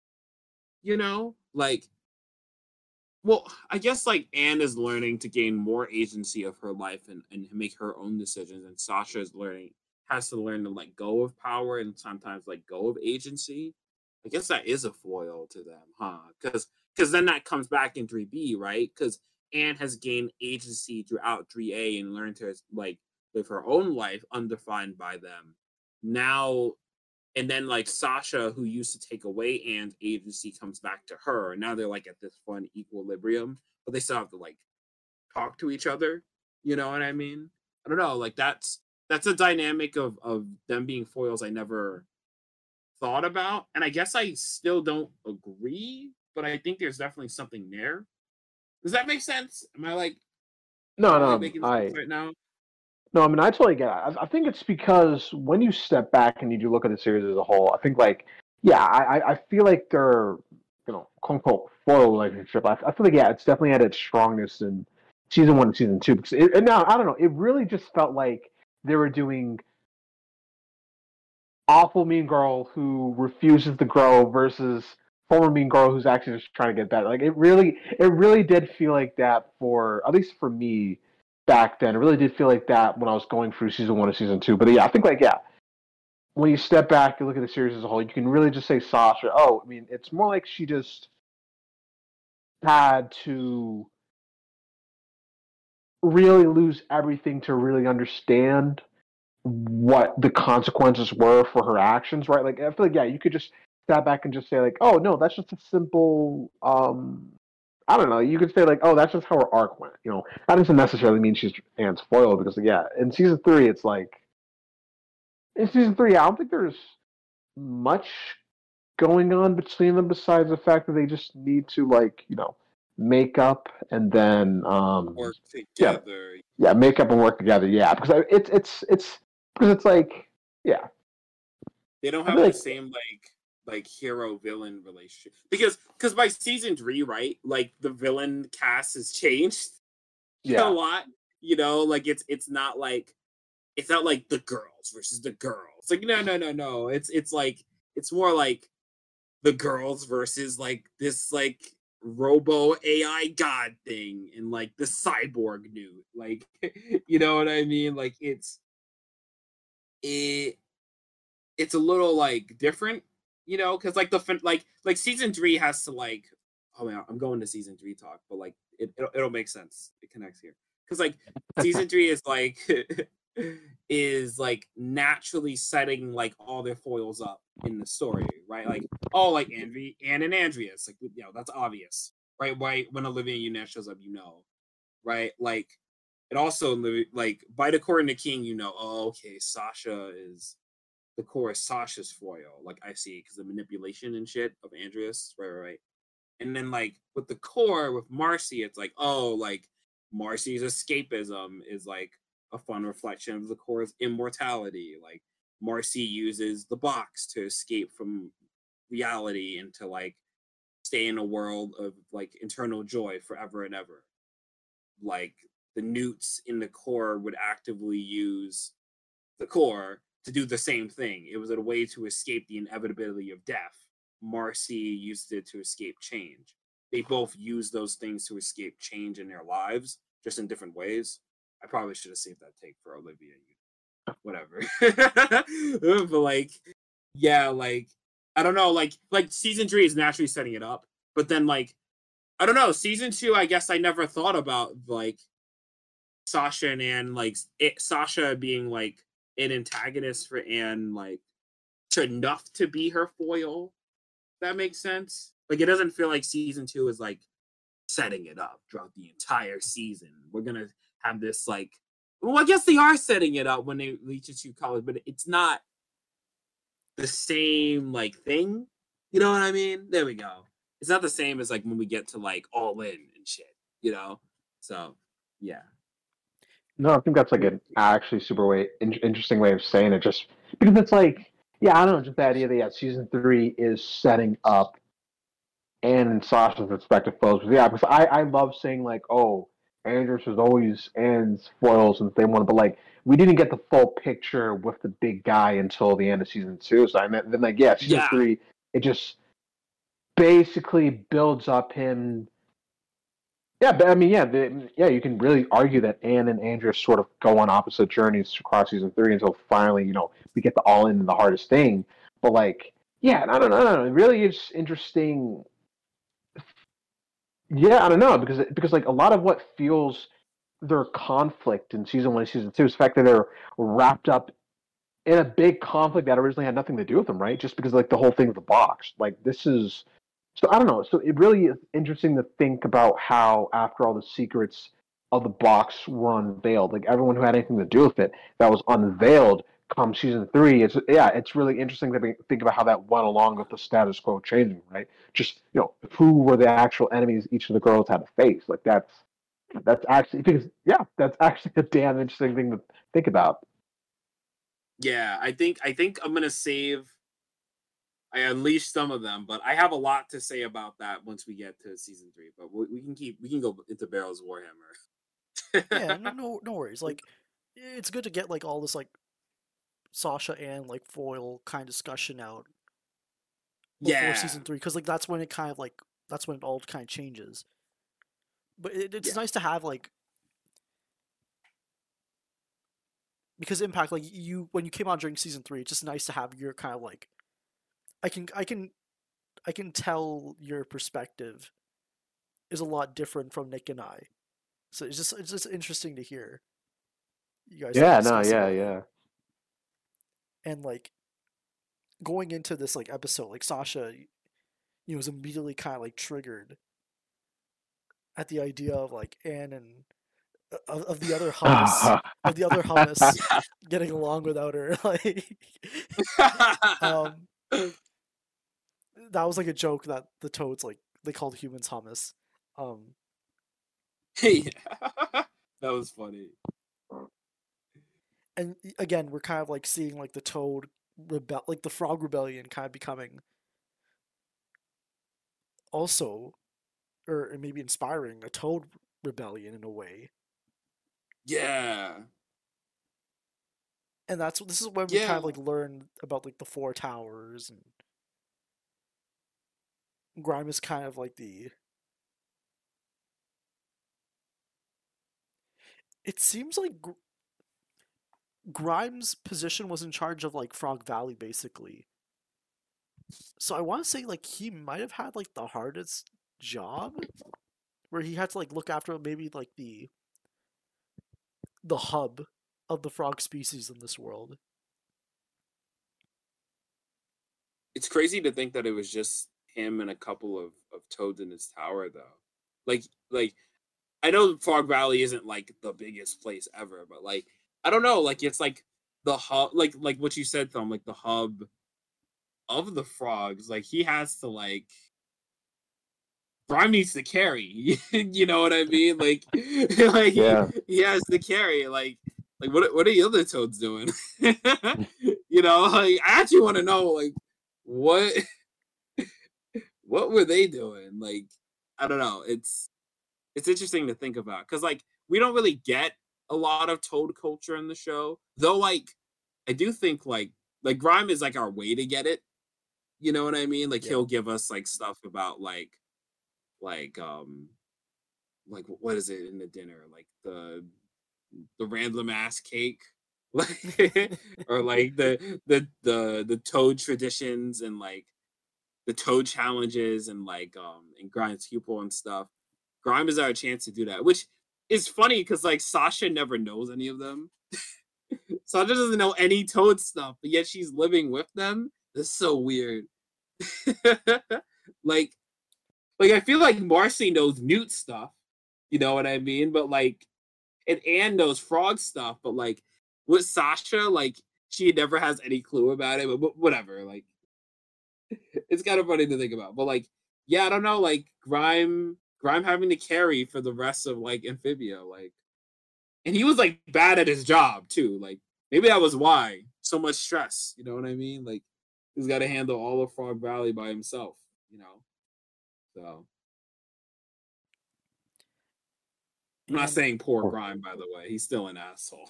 I was literally about to say. But- That's so funny because I was literally about to say poor guy. yeah, and we get the whole Barrel the Brave legend. And at the time, we didn't know that the Toad and Andrews's group, or Andrews, the OG trio, like, we all kind of just assumed that he was Barrel, and then I'm glad that was the case. And it's just interesting how, like,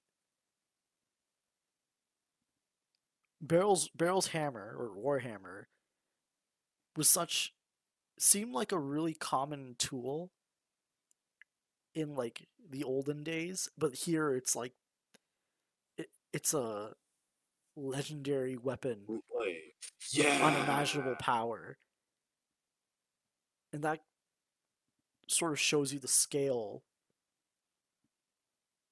or, like, again, like, the passage of time, and how all these old relics were kind of like just simple, like, tools back during Amphibia's golden age, quote unquote. Yeah, and like I think with it too, because like when watching Barrel's Warhammer, it's obvious that like the technology for this is really different. Like there's like rockets and stuff.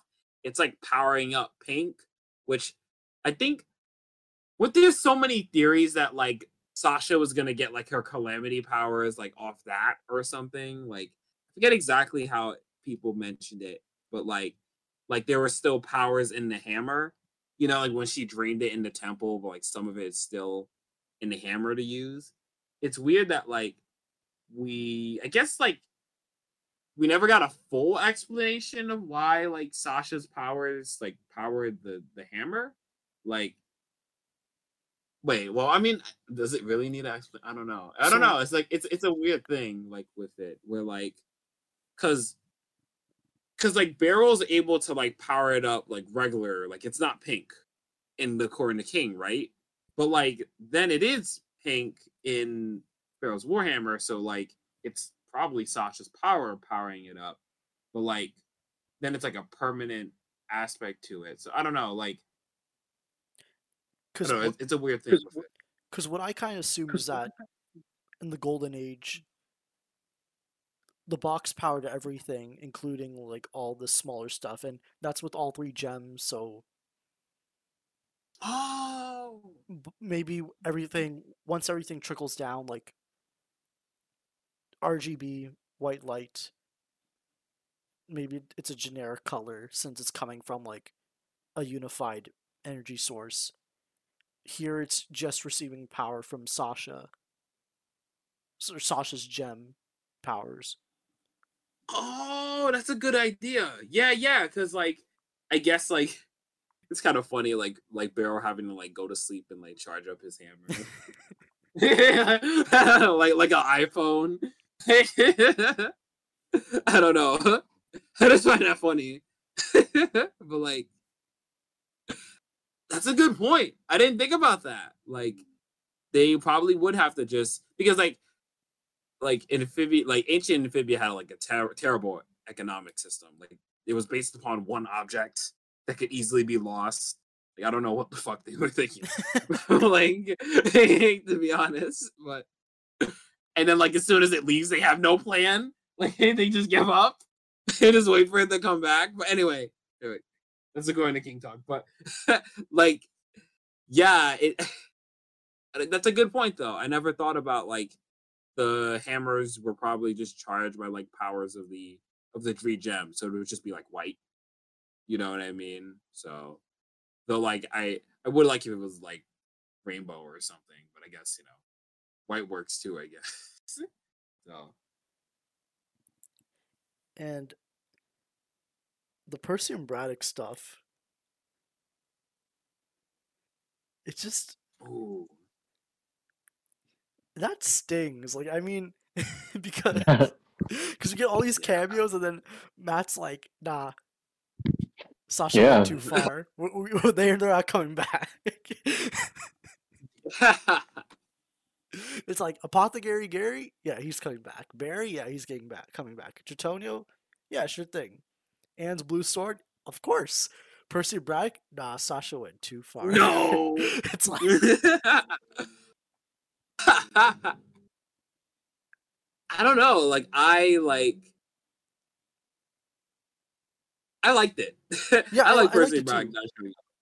I hate it, Yeah. but I like it. Like you're not supposed to like it. That's the Yeah. idea. You know, I mean that's good. And I think You know? what you said earlier, Impact, about kind of like Marcy maybe just kind of ignoring Anne because she knows best. It kind of happens here too with Sasha and Percy and Braddock, where Sasha's just like, Oh, "Oh, if you yeah. guys want to bail, just do the kawaii, not kawaii, kawaii, uh, the I think anime it's look. kawaii. Oh, okay, kawaii look, and we'll leave." And she's like, "Nah, we're not going. We're not turning back." Yeah. Yeah, it's such a great character beat for Sasha because she's actively trying to be like nice to them. Like I didn't think like Sasha's not manipulating Percy and Braddock right now. I don't get that vibe. Like No, maybe that's just me. Like yeah. Like she's like being like, no, like we'll leave if you guys are like scared. Like I got you guys. Like she's trying to be that good friend who helps her friends in needs when they need her the most, right? That's a big thing about Sasha is that she was Anne and Marcy's protector, right? When they were in trouble, when they needed her, she would always be there. And I think what's so interesting about Sasha as a character is that she also has this like contradiction of like, but she wants power. She wants to maintain like control, right? And there's like this almost like divide between the character and Barrow's Warhammer. Because like one thing to keep in mind about like Sasha's relationship with the toads and the frogs is like it's also a reflection of Sasha's relationship with Anne and Marcy too. Like again, like Sasha would always protect Marcy and Anne from harm, right? And always would help them out when they needed her, right? Sometimes a little too much, where like they aren't making their own decisions. And Sasha, what's the word? Like, I think after a little while, Sasha trying to maintain the status quo where Marcy and Anne needed her inadvertently kind of made Sasha a lot more controlling for the both of them. I see a lot of like takes of Sasha where like it's always like her parents must be why she wants power, but it's like I feel like the thing with Sasha and Marcy is that their motivations are clearly baked on the relationship. Like, Sasha's want for power comes from Marcian's codependency of her. Sasha was so used to being their protector, their hero, right? That sometimes she would try to maintain the status quo that would also make it so that Marcy and Anne always relied on her. And how does she do that? She uses power. She uses control over others in order to maintain it. And it also makes Sasha kind of lose her way a bit because now she's not being that protector friend that like Marcy and Anne need the most, or like what Percy and Braddock need now. Her want for power is ultimately stopping her from like being a good friend to other people. She's being selfish, right? She's what's the word? Sasha's like want to be the protector to the friend group is ultimately like not to be nice to Marcy and Anne, but it's for her own selfish desire, like of ultimately like having importance to them, if that makes sense. Sasha's want for power is inherently selfish. There we go. Like, and so like when she has the choice to either play the protector role, she's supposed to be the Percy and Braddock, or have power, she chooses power. You know what I mean? And like, I don't know, there's something interesting with that, with that like thought process in the character, like of Sasha having to kind of choose. Does she want to maintain the status quo of the relationship previously with Anne and Marcy by maintaining power over them? is using her power to maintain that toxic status quo worth keeping? Or is she willing to let go of power and like be the person who she should be, if that makes sense? So like it's a kind of a fun beat for Sasha's character, Barrel's Warhammer. Because I don't know, like I've never seen people like have like Percy and Braddock like be a reflection of Anne and Marcy's like separation of her. You know what I mean? So it's different. Not different, but like it's interesting. There we go. That's it. Yeah, thank you, Impact. And that kind of also covers like the flashback for the third temple as well, and a lot of the conflict going on there too. And Wait, one more thing. yeah, One more thing. I think this is just like completely my experience when I was watching on Disney Plus. So I had no clue this was a Sasha episode.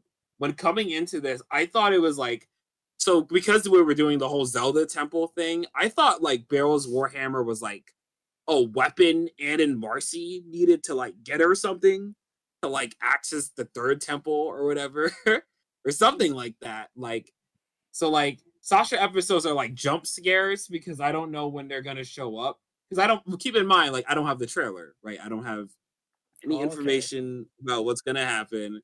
So I'm like, holy shit, this is a Sasha episode. No way. Oh my god. Like they just get to like jump scare me, which is great. But like, yeah, I thought it was gonna just be like Anne and Marcy getting like a weapon to access the third temple. Kind of like how like, in Zelda you have to like get certain weapons to access certain puzzles and things like that. I thought it'd be the same thing. So I don't know, like Sasha jump scares are funny. Like I'll never get that again. You know what I mean? Like I always wonder what my reaction would have been like in 3B when like we get a whole season of her. But yeah, like that's it. I just want to add on to that. Okay. And I think like last point I want to bring up for Barrel's Warhammer is just the every dream has its price quote.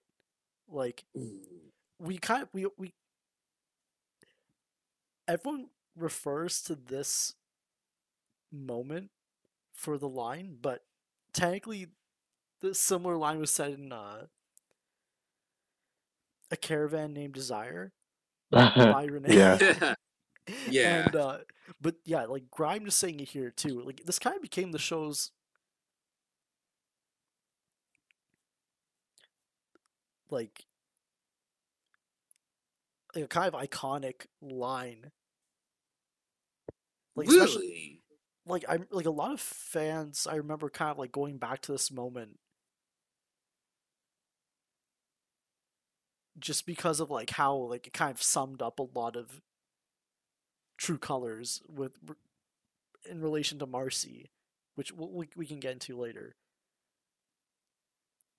Yeah, like it also like sums up like Andreas and like this is a whole theme with like Andreas, Marcy, Sasha, Hop Hop. You know what I mean? Like it's a Yeah, whole theme of I think all of Matt them. described it as like a thematic through line. Yeah. Yeah, it's just interesting because I remember just reading analysis about how like people would always kind of like find a way to like incorporate this quote into stuff when they started like talking about like breaking down their analysis of characters and theories. But I guess we can go on to Bessie and Michelangelo is an S tier episode. That's all. That's like in retrospect. I just want to quickly bring up Michelangelo wasn't forgotten. Still a member of the family, or not is a member. Like I like how the show didn't forget about him. And they were surprisingly like serious about integrating him into the family. That was a nice thing. And Bessie having like a little family portrait in her barn. Like, I know this isn't too much retrospective stuff. It's just like they had a photo of Anne kind of like tacked on, which is nice, and then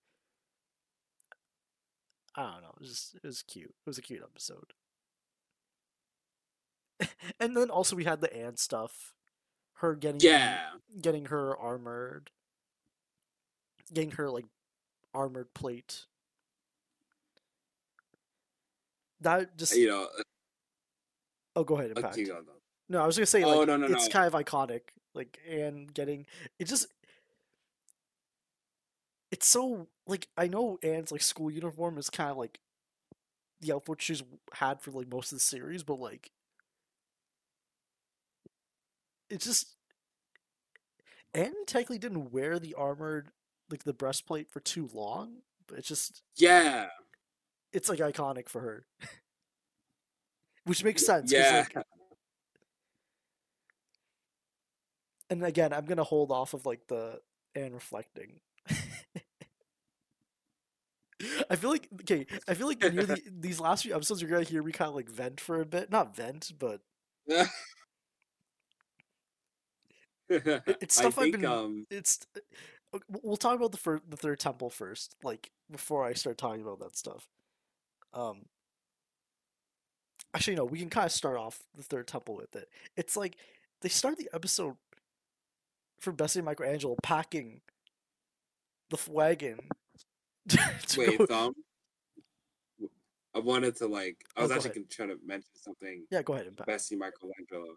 Yeah, I don't know. Like, I'm not trying to like be like, oh, Marcy's secretly evil, my guy. Like, this isn't like a Marcy subreddit take. I'm just saying like what I'm what I'm saying is like I don't know, like Marcy, like I always find it interesting. Marcy's like, hey Anne, like, don't you want to get like some new like clothes? And Anne's like, maybe, I don't know. And then Marcy's like, ah, cool, awesome, we're gonna get you some new clothes, like, let's go, baby. Like, Anne didn't even agree to it. You know, like, and like they still talk about it. Like Anne's like, like, I don't know, like these duds have been doing me pretty good so far. But then Marcy is like, don't you want to like live the fantasy role play like she's been doing like throughout like Newtopia, right? I don't know, like I always found out that was an interesting exchange between them. Like Marcy didn't like ask Anne like, hey, do you want to get some new clothes before asking Bernardo to show up. She did it and then went like, hey, Anne, like Bernardo's gonna give you some new clothes. Anne's like, what? I didn't agree to that. And then like then she tries on some new ones and it just doesn't work out. You know, I don't know. I love that Anne like gets armor, but it's not like the same way like Marcy and Sasha do. Because they like embrace the world of Amphibia a little more than Anne Yeah, they show up with with it. like their outfit. Yeah, like Marcy and Anne look like they're in like Game of Thrones, and Anne's got like her like funny looking armor, like with the school uniform. You know, like I don't know. I always found that exchange interesting because like I think like A Day at the Aquarium, right? Like when Marcy and Anne like both want to go home, but they sort of love Amphibia for different reasons. Like Anne loves this world for the relationship she's built, so she loves it for the planters, right? And Marcy isn't. I'm not saying Marcy doesn't care about like. Actually, I don't even need to mention it. Like Marcy cares about this world for its lore, for its like history and like the adventure side of things. You know what I mean? Like Yeah. that's what she cares about. And that's where they're sort of dividing in that episode, right? Anne wants to be with the planters. She wants to go with them. But Marcy's like, nah, like Anne, you can just say goodbye and like you can just stick with me. You know, like we don't you need to be with them. Like we're good. And like that's not me like trying to be like antagonistic towards Marcy there. Like Marcy still, you know, doesn't want to separate the planters. You know what I mean? But like her want for Amphibia, her love of it is very different. And this comes back to Bessie Michelangelo, right? Marcy's like trying to get Anne into the role play, the fantasy, the lore of Amphibia, right? To get into what she wants, uh, what she loves about this place. She's trying to project that onto them. And keep in mind, like, I think the fandom never connects this thought sometimes because the show is actively hiding like this information from you a bit, like in True Colors and Beginning of the End. So like you're not really getting like what is Marcy trying to do, you know? But she's trying to get Anne to enjoy her version of Amphibia and what she loves about it. And like it's just a subtle part of season 2 that you don't know about until you get to the end of the show. Like you're watching a different you're watching a very different friendship. Like a lot of Marsan, I think, and this isn't like a jab at like fandom content. I think sometimes Marsan gets like sanitized a little bit. Like, do y'all know what I mean? Yeah. It gets like some of it, like some of the nuance gets taken away. You know, like I don't know, like again, like this isn't like one of those like Marcy's secretly evil or something. Tank, you know, like this Marsan is also toxic too. It's just different. It's not abusive like Sa Chan, but there is a problem with the relationship that Marcy and Annie can't figure out until the end of the piece. You know what I mean? And like that nuance to Marsan is important to Marcy's arc. Like it's important for Marcy to consider the wants of others because sometimes she forces her will upon Anne and Sasha, and she's doing it throughout the show. I don't know. Just interesting. That exchange always like makes me think. That's all. All right, thank you, Impact. Um, and yeah, what I wanted to talk about for like Messi Michelangelo, like it's kind of a rant. I know Nick wanted me to kind of like elaborate more about my thoughts on the temple quest, and I feel like the moment where they're packing for the Fwagon, like they're packing the Fwagon, even though they're just gonna take Joe Sparrow, like it kind of bothers me because it's like I know Joe Sparrow was meant to kind of like condense the travel time and getting us to the temples on time to set up for season 3. But it's like I was always so like I like the show has this like journey with the planners together, and I that's what I like about the show. That's an aspect of the show that I like. Anne and the planners on this adventure together, and having the temple quest kind of just transport us to these temples and kind of like avoiding like we mentioned this earlier. We want to see it would be nice to kind of see the rest of Amphibia. Like what we saw from Wortwood to Newtopia was a large chunk of Amphibia, but wasn't all of it. Like we didn't see much on the east or the west or the north side, except except when we're airdropped via Joe Sparrow onto these places for the temples.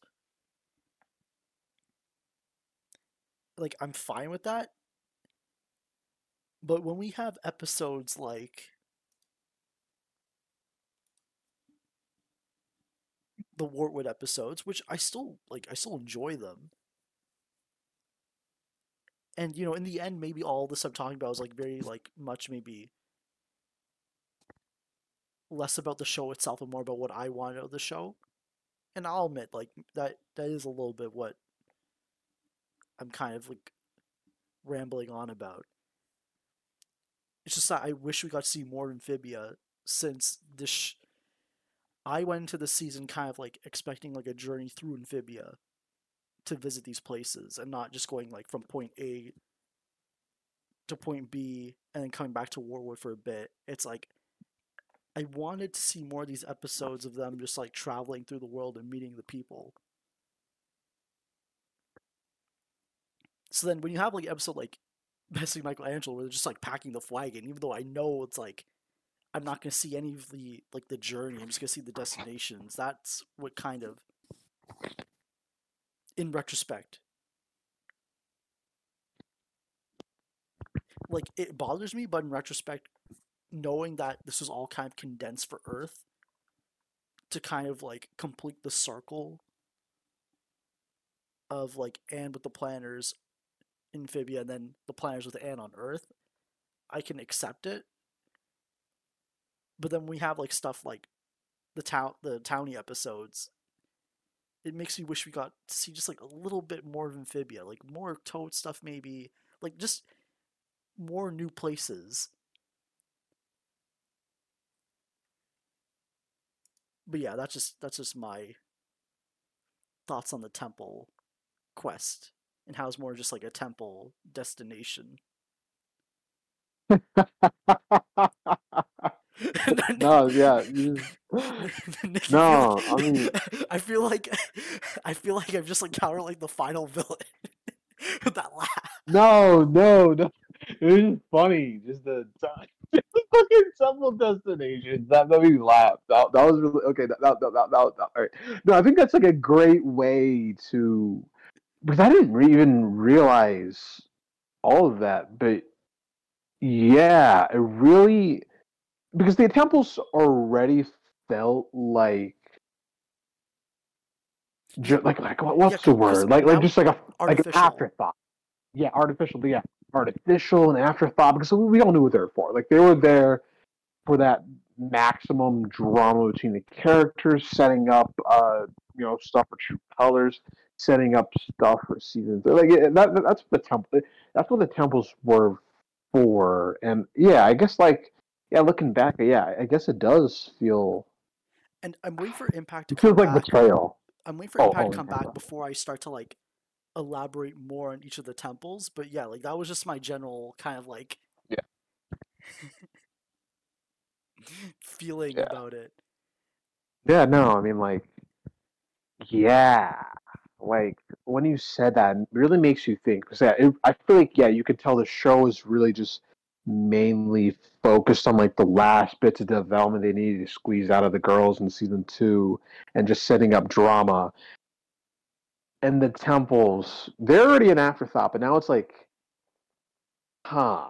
You know what I mean? Now it's like how much an afterthought were the temples, and I think like the fact this is also a season of adventure, I'll say this. I feel like this is also where like Amphibia really feeling like it's like two different halves of a story shoved into like one season. It's like I feel like that's where it benefits it because it's like oh, I guess you are going to look at season two as a whole instead of just looking at it as a two-way TV. But like I don't know. I guess it's like with two B.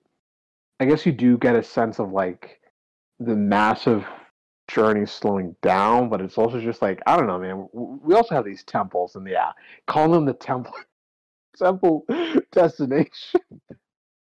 Like so long as the temple quest is the temple destination. I think that I'm mean, honest, like I feel like that's an apt like comparison. Like that's a solid metaphor, man. That's like I can't even disagree. Like like the episodes we got out of them, all A grade material, like great stuff. I liked all of them, but yeah, shoot, yeah, I feel like the adventure really does the sense of adventure. It really just does feel empty at that point. And I feel like it was easy to ignore just because, again, just the trio stuff. Like the trio, they're finally all going to be in the same episode. We're getting some lore bits. Like it was just really easy to ignore the fact that, like, yeah, that sense of adventure kind of died. Like it was done. It was done after the Utopia arc. And like at Yeah, least once we got to Utopia, it's like we still had episodes of them like exploring the city and like interacting with the people. yeah, Here it's like and even the trip to Utopia, it's like they're stopping at places, meeting people. Even though we did have episodes where they're kind of like in the wilderness, like doing their own thing. But with the temples, it's kind of like they're all. It makes sense that they're isolated from like civilization. But it's like we just go from Warwood and then we're there, and like it does kind of feel like we're checking off boxes in like an itinerary and like when we're traveling to like another country. And I know like Amphibia is like inspired by like Matt's time in Thailand. Yep. But it's like I really liked showing the drive there, like like the drive from like point A to point B, and like interacting with like the locals and learning about them, and okay, Impact's back, and like in the temple destinations, it's just like we don't really have that kind of like we're not really immersed in the journey, just the destination. Yeah. And like I know we haven't gone into like the third temple yet, but it's like as like you go through each temple, it's like they're trying less. Like the first temple, it's like the traditional. It's the traditional like Oh my temple. god. The second temple, like it's a bit more abstract, but it's still it's still kind of interesting. Like where they're searching for clues to like how to enter and where to go. And then like the third temple, I know they're not even trying. And I know it's like kind of like the point of the third temple, where it's more about like, okay, the third the third temple's like message felt kind of meh to me, because it's like Marcy need to like learn humility. Oh Yeah, fucking like it. god! No, Oh I agree with fucking that. god! I mean, it does come back. It does come back though. Like the whole persistence thing with Sasha, it does like Yeah, never giving up no matter what. That does come back in the Darcy fight though. Like that's something to keep in mind. I'll go give it that. All Yeah, right, it is a little. got a dub. okay, I shouldn't say like that the girls like the message each temple had. It's like the first temple was a bit about humility, and then like Yeah, Marcy had to learn that. The second temple was more about like just being like a good person, and then we can see Anne kind of like does it flawlessly. Like she passes all the tests because like we know she's grown to that point. And then Sasha's is just like she didn't like perseverance wasn't something that she needed to acknowledge, because she always yeah, ends up doing it. So it's like it didn't feel as like completing the temple didn't feel as like rewarding as it did for the other two. And that kind of just like it felt like the temple episodes kind of like they're all like good episodes, just they didn't really hit.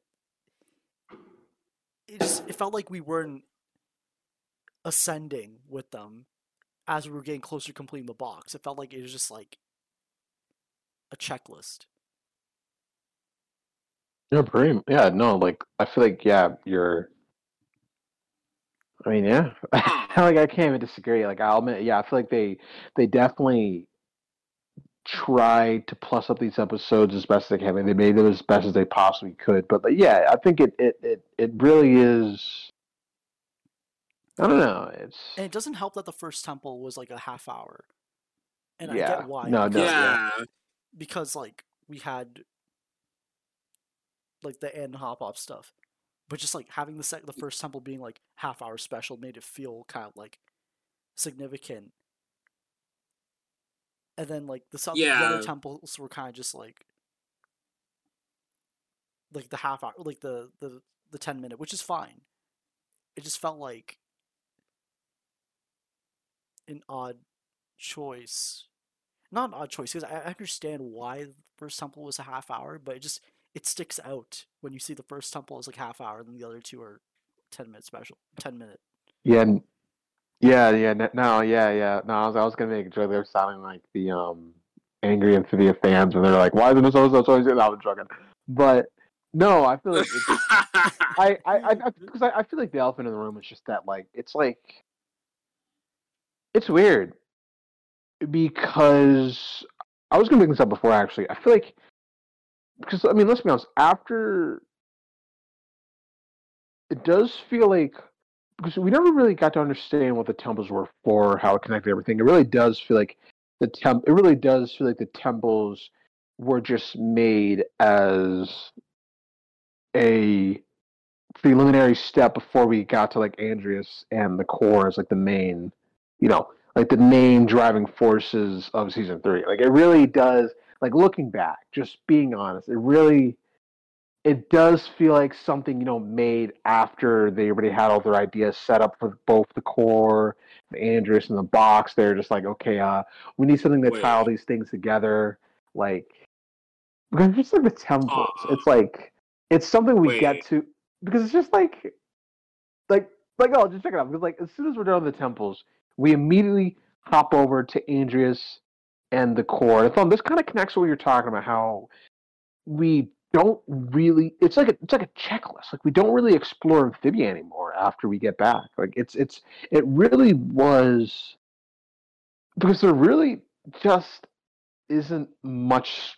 Yeah, honestly, yeah. There really just isn't not much stories left to tell in Amphibia at that point. Like it's just like we were just a step away. And by Amphibia, I mean the world. By the world, like again, not the show, the world. But like, yeah, we were a step away from just finally getting to know everything that Andreas and Nicole were planning. Honestly, like looking back, like And like, seriously, as soon as we're done with the temples, we just hop into it. Like it's like all of season 3 is just about those two. Like there's nothing else wait. from Amphibia. I guess So except old faces. I'm a little confused. So like, are we saying like, because I mean the temples do connect. Wait. Because I'm a little confused because we do know how the temples connect to the prophecy, like right, like by all in. yeah, You know what I we mean? know that they were Like created as like a way for the chosen ones to the kind of girl. like the girls to back out of their prophecy. Yeah, and a way to make sure the gems win the right hand, right? No, but Like, like I thought that was the idea, like no, because because like remember, like I, I'm like okay, like the so gem, like the like the original temples, purpose. like the Dumb, you original go. prophecy is like the girls have these powers and they're going to defeat an evil. Yeah, The and if they want to temples, back out, yeah, the temples they aren't go to part of the the temple. prophecy. They're kind of just like, oh, okay, but if you're not interested in this, then you go here to get rid of it. Yeah, But because that's like, what's so because weird. like, It feels weird. like, like, but like, the trials are there to make sure that the gems don't go into the wrong hands, though, right? Yeah, I but thought that was the idea, because like, remember, like, the core can't act like no one can access the power of the gems through the girls. It's only through the gems. So like the temples are designed to like okay, like we're gonna let you guys leave, but like we have to kind of make sure that like once we give you guys back the gems, no bullshit's gonna happen. But Andreas and Nakora changed things by not giving them that information. The girls think that's their way, that's their only ticket of leaving Amphibia. So like what's the word? Like they don't know what the gems are being used, what the temples are designed for. So it's such like they're they're going to give the gems and the box to the wrong people.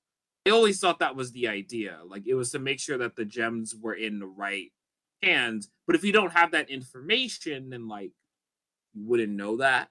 You know what I mean? Like you wouldn't know they're a wrong hand if those wrong hands hid information from the girl. So I always thought that was the idea. You know what I mean? Like I feel like I'm right about that, right? Like that was my head canon for it.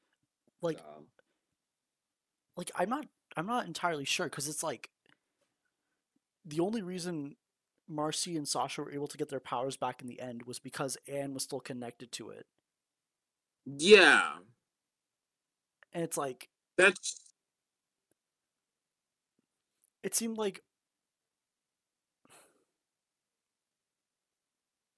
it's like all the girls passed the temple quest, but Anne still had her powers because it's like it felt like the temples were like, okay, like keep in mind you can do all this. It's like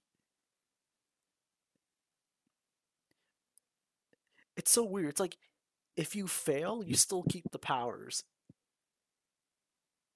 Me, bro, this is what I'm getting at. This is what I'm getting at. This shit's This convoluted. Like you see, you guys can't even you guys can't clearly explain this. Like, that's what I'm talking about. Like this is what's so weird with the temples looking back. It's like, how do they? Like, because it's so weird. It's like Wait, you want to so give up your powers, but you have to do this trial by fire to do this. Like, you can die. Like, these people can die on their way to give up these powers. Like, this is what's weirding me. This is what's like you look at what I mean. Like, this is what's confusing me because it's like I was well, waiting for some clever twist, some clever ass twist to come out and like explain why it was set up that way, but it never happened. And like huh? I don't. It's just weird to me. It's just so. I Also, it's like who built the temples?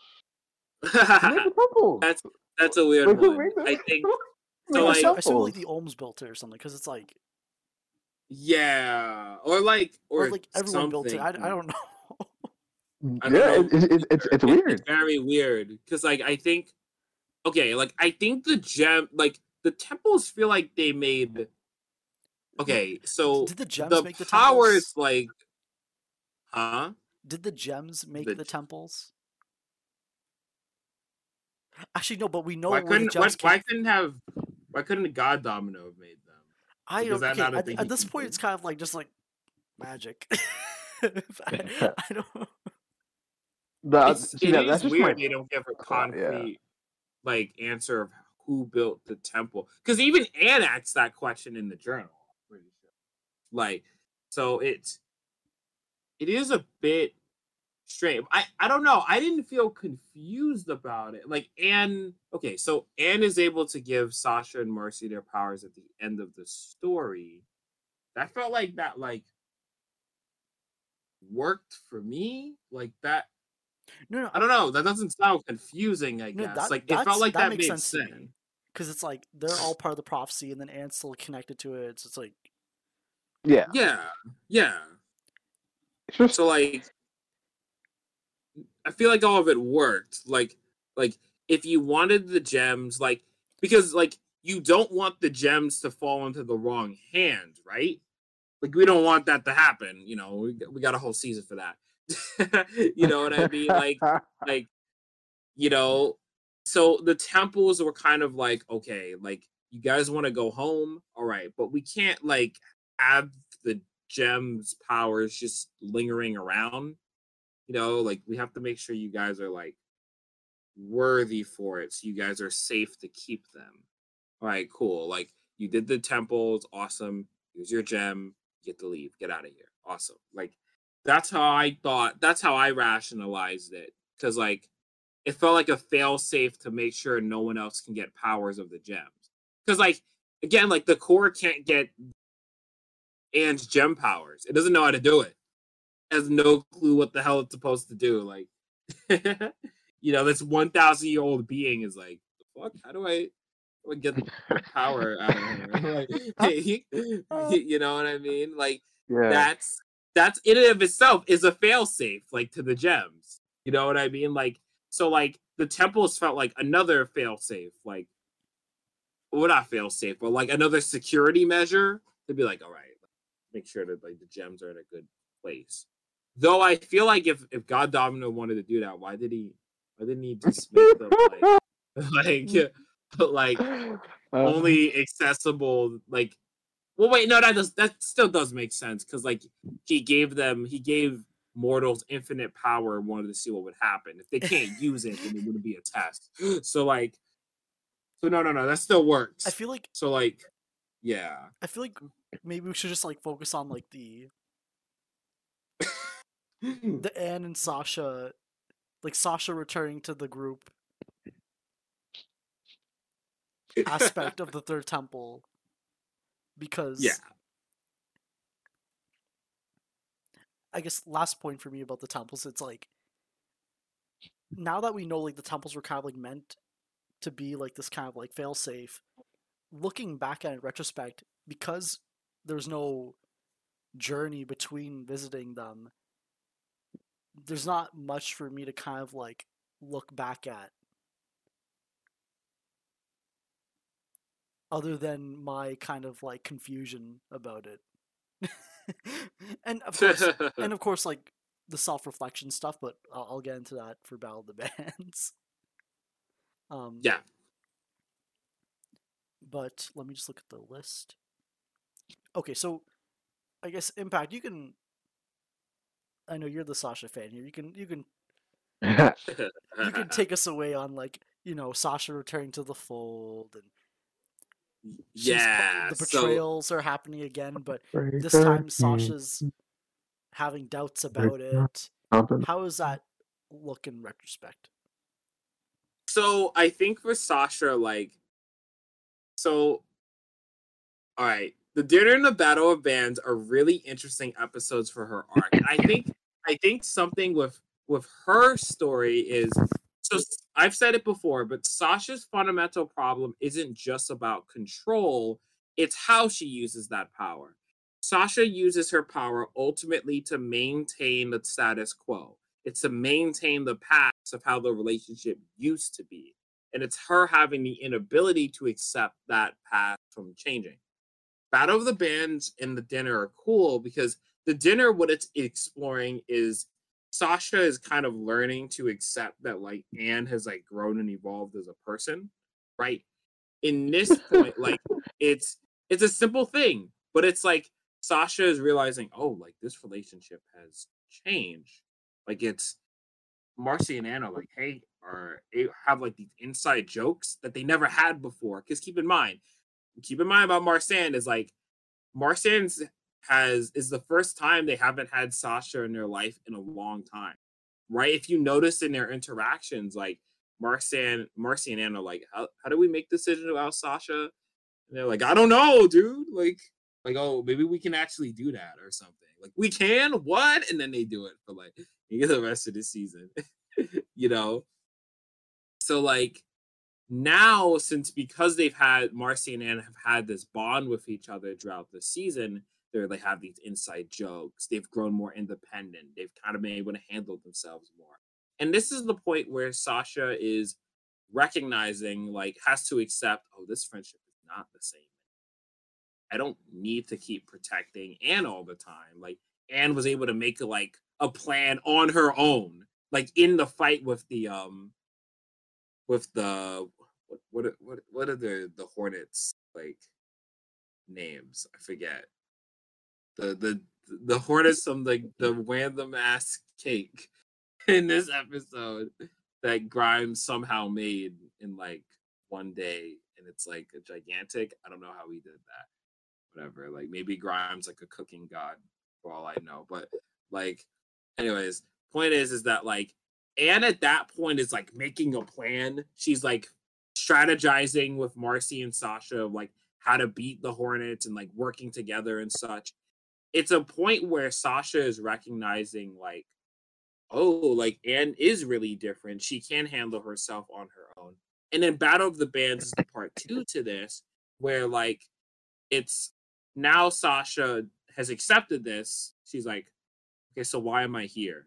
Like, why, if Sasha doesn't have control over Marcy and Anne and can't tell them what to do, and Anne can make her own decisions without Sasha, like, why is she important to them? Like, this is kind of that question. And weirdly enough, Toadie, out of all characters in the show, like, is letting Sasha know, like, you cannot, like, just because you think something is like best doesn't mean you can force that on your friends. And like sometimes it's just okay to like to be there for your friends when you need them the most, right? Be there for your friends to support them and help them in their wants and desires. So it's Sasha playing a bit of support, you know what I mean? Like instead of taking lead, like she knows when to let that go a bit and to like appreciate, like instead of like trying to like in reunion, she's like, oh my god, Anne has changed. Oh no, this is bad. This is not good. Yada yada. Like I gotta stop this from happening right now. Like I gotta keep this relationship how it used to be. now it's Sasha realizing, oh shit, like this friendship changing is making my friend happier and making her a better person, and I want to support that person. So it's they're fun beats in Sasha's character arc because like there there are points where she is legitimately growing as a person, but then like she still is like, I want power and I want control, yada yada, grr. Like, she's still going with Grimes' stupid Newtopia plan. So like, it's not Mars, Sasha being like indecisive. You know, she's like should I betray them? But like the friendship's getting better. But like I want power or whatever. Like yada yada. And then like when True Colors shows up, like Sasha's like she tries to go back to how the friendship used to be, and Anne tells her like fuck off, you're a bitch, and then like Sasha like cries about it for like the whole season 3. That's it. So yeah, there's a so yeah, that's where Sasha's arc is at for these 2 episodes. So it's a fun character beat because it allows Sasha to just like, she doesn't have to be like always doing stuff for the plot. She can just chill. You know what I mean? Like that's kind of a good thing about these last episodes, where it's like, instead of like, we're going to the temple, then we're gonna go to the other temple, then we're going to this temple, then we're gonna get the hammer for Pharaoh's Warhammer. Then like, like we've been doing a lot of plot stuff. Like these episodes are like, okay, let's just chill and like fuck around for like a little bit before stuff gets crazy in True Colors. So it allows Sasha to like bounce off the cast more too. So yeah, it's a lot of fun stuff there for her story. I also think it's like important for like Marcy's arc too, but like in a kind of a different way. But yeah, it's fun stuff for her. Yeah, like thank you, Impact. Like I really like how Tony kind of teaches Sasha to be a supporting character and train her to be a supporting character for 3B. And but honestly though, I really liked that, like that recap of like these episodes, like because it is a really like unique scenario for the show of like Sasha like interacting with the group and not like being antagonistic for like the conflicts.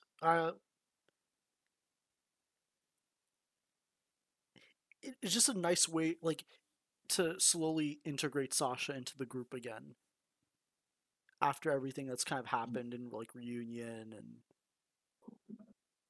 yeah, basically reunion.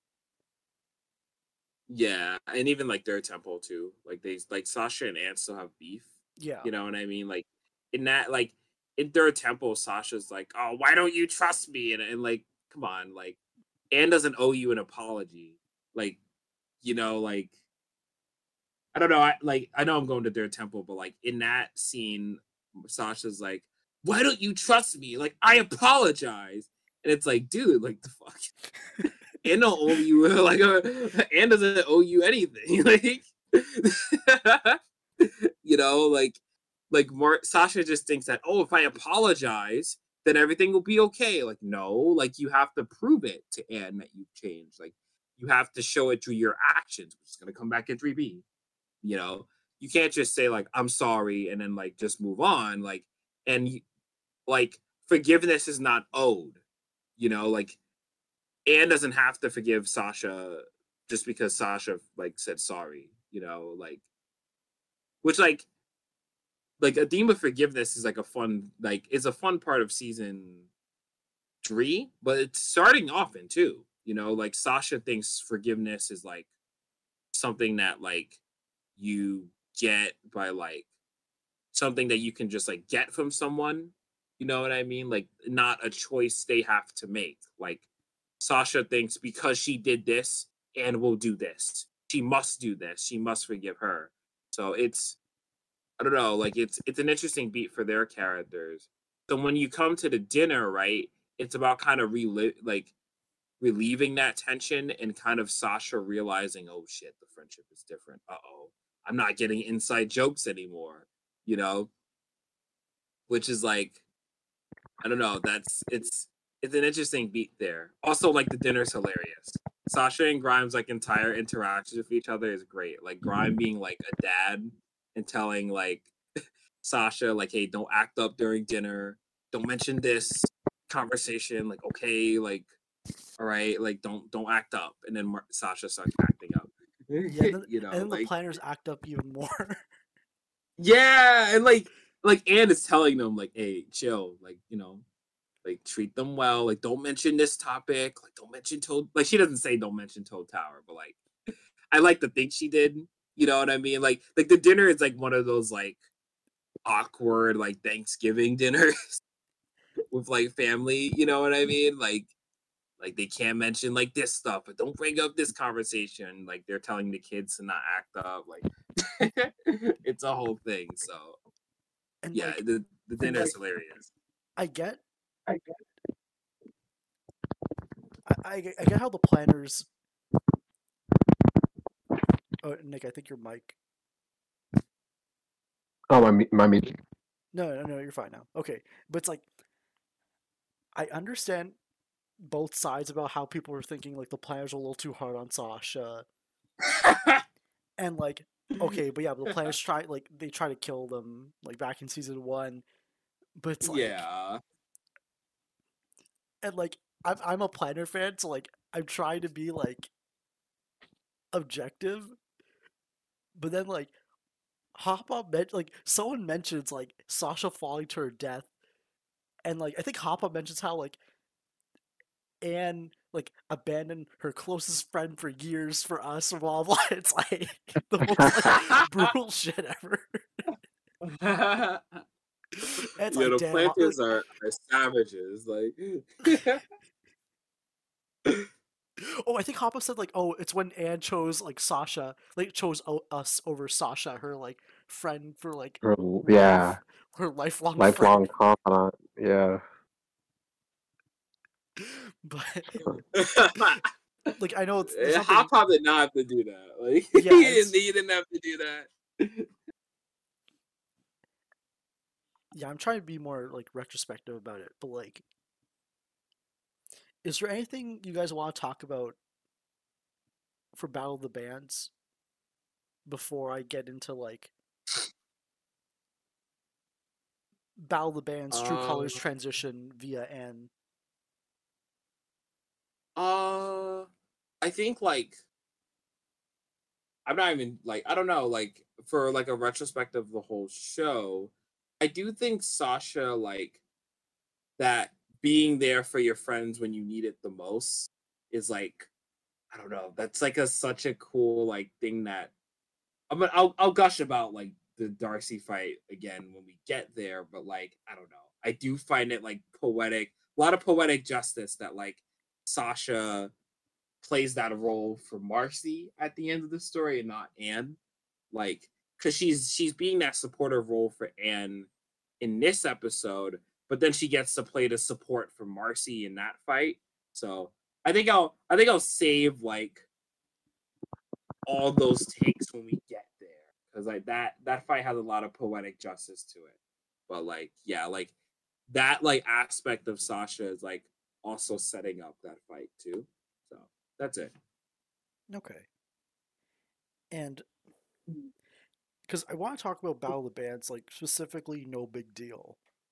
Um, yeah, and Nick knows where I'm leading with this. It's like it's a very like heartwarming way for Anne to kind of like express her journey in Amphibia. But looking back at season 2B, this is kind of like a hot take. Like, I think that Anne, like in 2B, I think this is the weakest part of Anne's character in in the series because Ooh. Okay. All right. Here we go. because like a lot of the episodes in 2B are mostly about her like about her reflecting, Yeah. and the episodes where and she does like provide like a lot, like she does provide a lot of like insight to other characters, but there's nothing really going on with her other than the self-reflection stuff of events that happened outside of 2B, with the exception of like the After the Rain drama stuff with Hop Hop. And it's fine, like it's still great stuff, especially with the second temple. And I it's nice that it's I'm glad the show acknowledged it, but it just means that like because the season was focusing on other stuff, like I felt like with the exception of True Colors, I feel like we can I'll get into that soon. It just felt like huh. Anne was just reflect. It was just, it felt like Anne was kind of just like, I don't want to say stagnant, but it's just like the wheels were turning, but she wasn't really going anywhere until True Colors. And like that's fine for the Hmm. series, but just for Anne's character, it's just something that like I noticed, or that's what I felt about. And like, Huh. I think like, hold on, can I jump in? Or uh, yeah, I think so, yeah. okay, so I think like I don't know. I always thought of season two. I think I mentioned this, yeah, Yeah, like but about like Anne like discovering season two. herself. Yeah, this is kind of a fun point where because I think one thing to consider about and building confidence is recognizing she's building confidence, right? It's that ability to be like, oh, I have changed in Amphibia. I have developed and grown myself. Because when season two first starts off, like Anne's like, I'm gonna develop and become my best self. And like I think Anne is recognizing, oh, like I kind of have become that already. It's sort of Anne like figuring out her own identity undefined by Anne and by Sasha and Marcy. You know what I mean? Like because if she acknowledges that she's grown and she's developed, that adds to season three. Because now like because season three is like a fun point where Anne's like arc is like tested a bit and Anne has to kind of question her own growth throughout the show. That only works if Anne recognizes and acknowledges her growth throughout the series. So I think season two is like a fun bridge between one and three. I can definitely see what you mean. I think like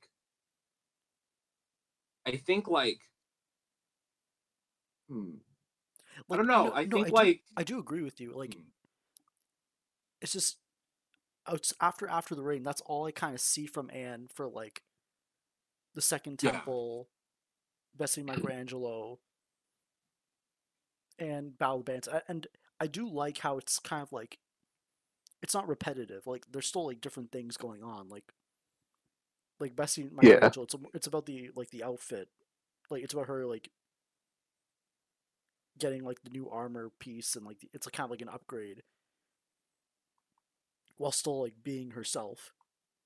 And then no big deal is kind of like her like serenading Wortwood. And like all these moments, like on the plus side, all these moments do feel earned and deserved. yeah, It's just like since this was kind of the only thing I was kind of getting from her like during this season, outside the After the Rain stuff, I just like I'm not saying like this is like a flaw in Anne's journey. I just feel like this is feels like the least engaging part of it for me at least. Mm. I mean, Yeah, I've always been waiting to see like a full explanation on this, and like, yeah, no, I think, yeah, no, I absolutely see where you're coming from with this because, yeah, I feel like I'm definitely with Impact. There's like enough variety between these moments to really make you feel like something is being built up. Because I feel like, yeah, you could make the argument that just to be for Anne, it's this massive realization of her progress that's slowly creeping up on her until she gets to battle the bands, and yeah, it does result in a lot of moments that don't feel like too different from each other. When I mean, like, it's funny because I just said like, yeah, they're all different, but it sort of does feel like the same impact in the end. But I will say I do think like, yeah, something. I feel like when you said like weakest, you might have meant that in like a different context, like sort of like Yeah, maybe. like it's just like weakest isn't like not bad, but it's just like yeah, like you said, like, yeah, the least engaging section of our journey in the series, and like, yeah, I mean, yeah, I guess actually No, like wait, I I do could throw my hot take. Oh, keep in go mind ahead. I didn't talk about True Colors yet, and I kind of want to Oh, okay, transition. I kind of want to transition into it with Anne because okay, all right, go ahead. I gotta take with that. Okay. Go pardon. ahead, go ahead. Oh, Like, okay. On Two Colors, No, no, because it was gonna be a different thing. Like it was gonna like I don't know. Like it's slightly different than like this conversation with like Anne's arc in general. no, You because know, like I wanted to kind of bring up how like all these moments of kind of like Anne like self reflection. Like the best comparison I can come up with is like in the Transformer comics, like after the war ends, Optimus is kind of not like he's kind of stepping back and isn't really like playing like a huge. He's not really like deciding this how the story goes like plays out. And then like when you have like an event go down, something like True Colors, like or okay, going back to the Transformers kind of connection, it's like like shit hits the fan, and then like everyone turns to Optimus, and then Optimus immediately is like ready to like lead the charge. And it feels like with True Colors, like once shit hits the fan, and is kind of like Anne's ready, like yeah, emotionally, like mentally, like she's ready. She has like she's become a leader. And I know like we have Commander Anne, we're kind of like what kind of leader is Anne, what kind of leader is Anne? Maybe not like the day to day, but like on the field, something like True Colors happens, everyone's kind of like confused on what to do next, and like yeah. Anne immediately steps up and she knows what to do, and I think that's what kind of like saves it, like saves this part of her journey for me. It's because like the payoff is so strong in the end. But That is a beat like that doesn't. Oh, sorry, Tom. Did I cut you off? no, I think I'm done. Just to kind of transition us into the True Colors talk. Oh, okay. Like that is a beat of Anne's character. I feel like always gets ignored in True Colors all the time. Like that scene of like Anne like Marcy's like crying on the floor, like Sasha's like looking towards her, like she's like not sure what to do next. Like, and Sasha, keep in mind, like, tells Anne, like, hey, like, we gotta stop this guy. He's crazy. Because Sasha's tied up right now. She can't do anything, right? In that moment, when Anne is like, the chips are down, everything is against the wall. So Anne's like, okay, like right now we gotta focus on beat Andreas, beat this guy, whatever. The friendship, okay, we can handle that. But like right now, like what matters is taking out this big blue asshole. You know what I mean? Like, I should have said it like that. But still, like, I should have said it like that. You know what I mean? You know what I mean? You know what I mean? But like,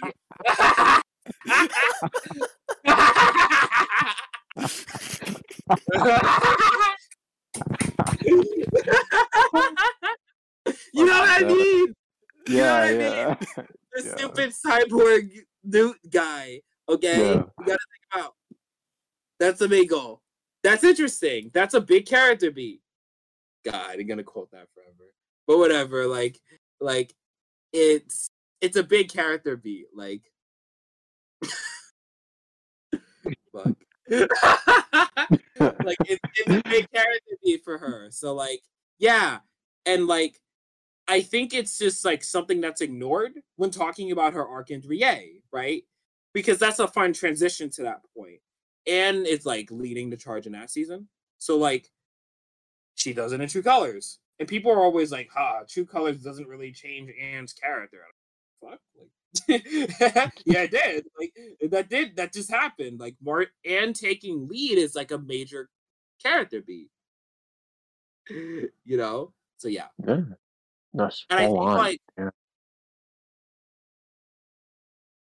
there's no, also sorry, you keep going. Yeah, you keep going. My bad. I was reacting what you said. Oh. No, Nick, you can go because I'm gonna draw another take for Anne out here, but you can go. Oh, I mean, honestly, I didn't really have anything to say. I was really just reacting what you said. I was like, damn. No, I just really like your guys' points because I'm only like, personally, I never connected that. Just the idea of Anne.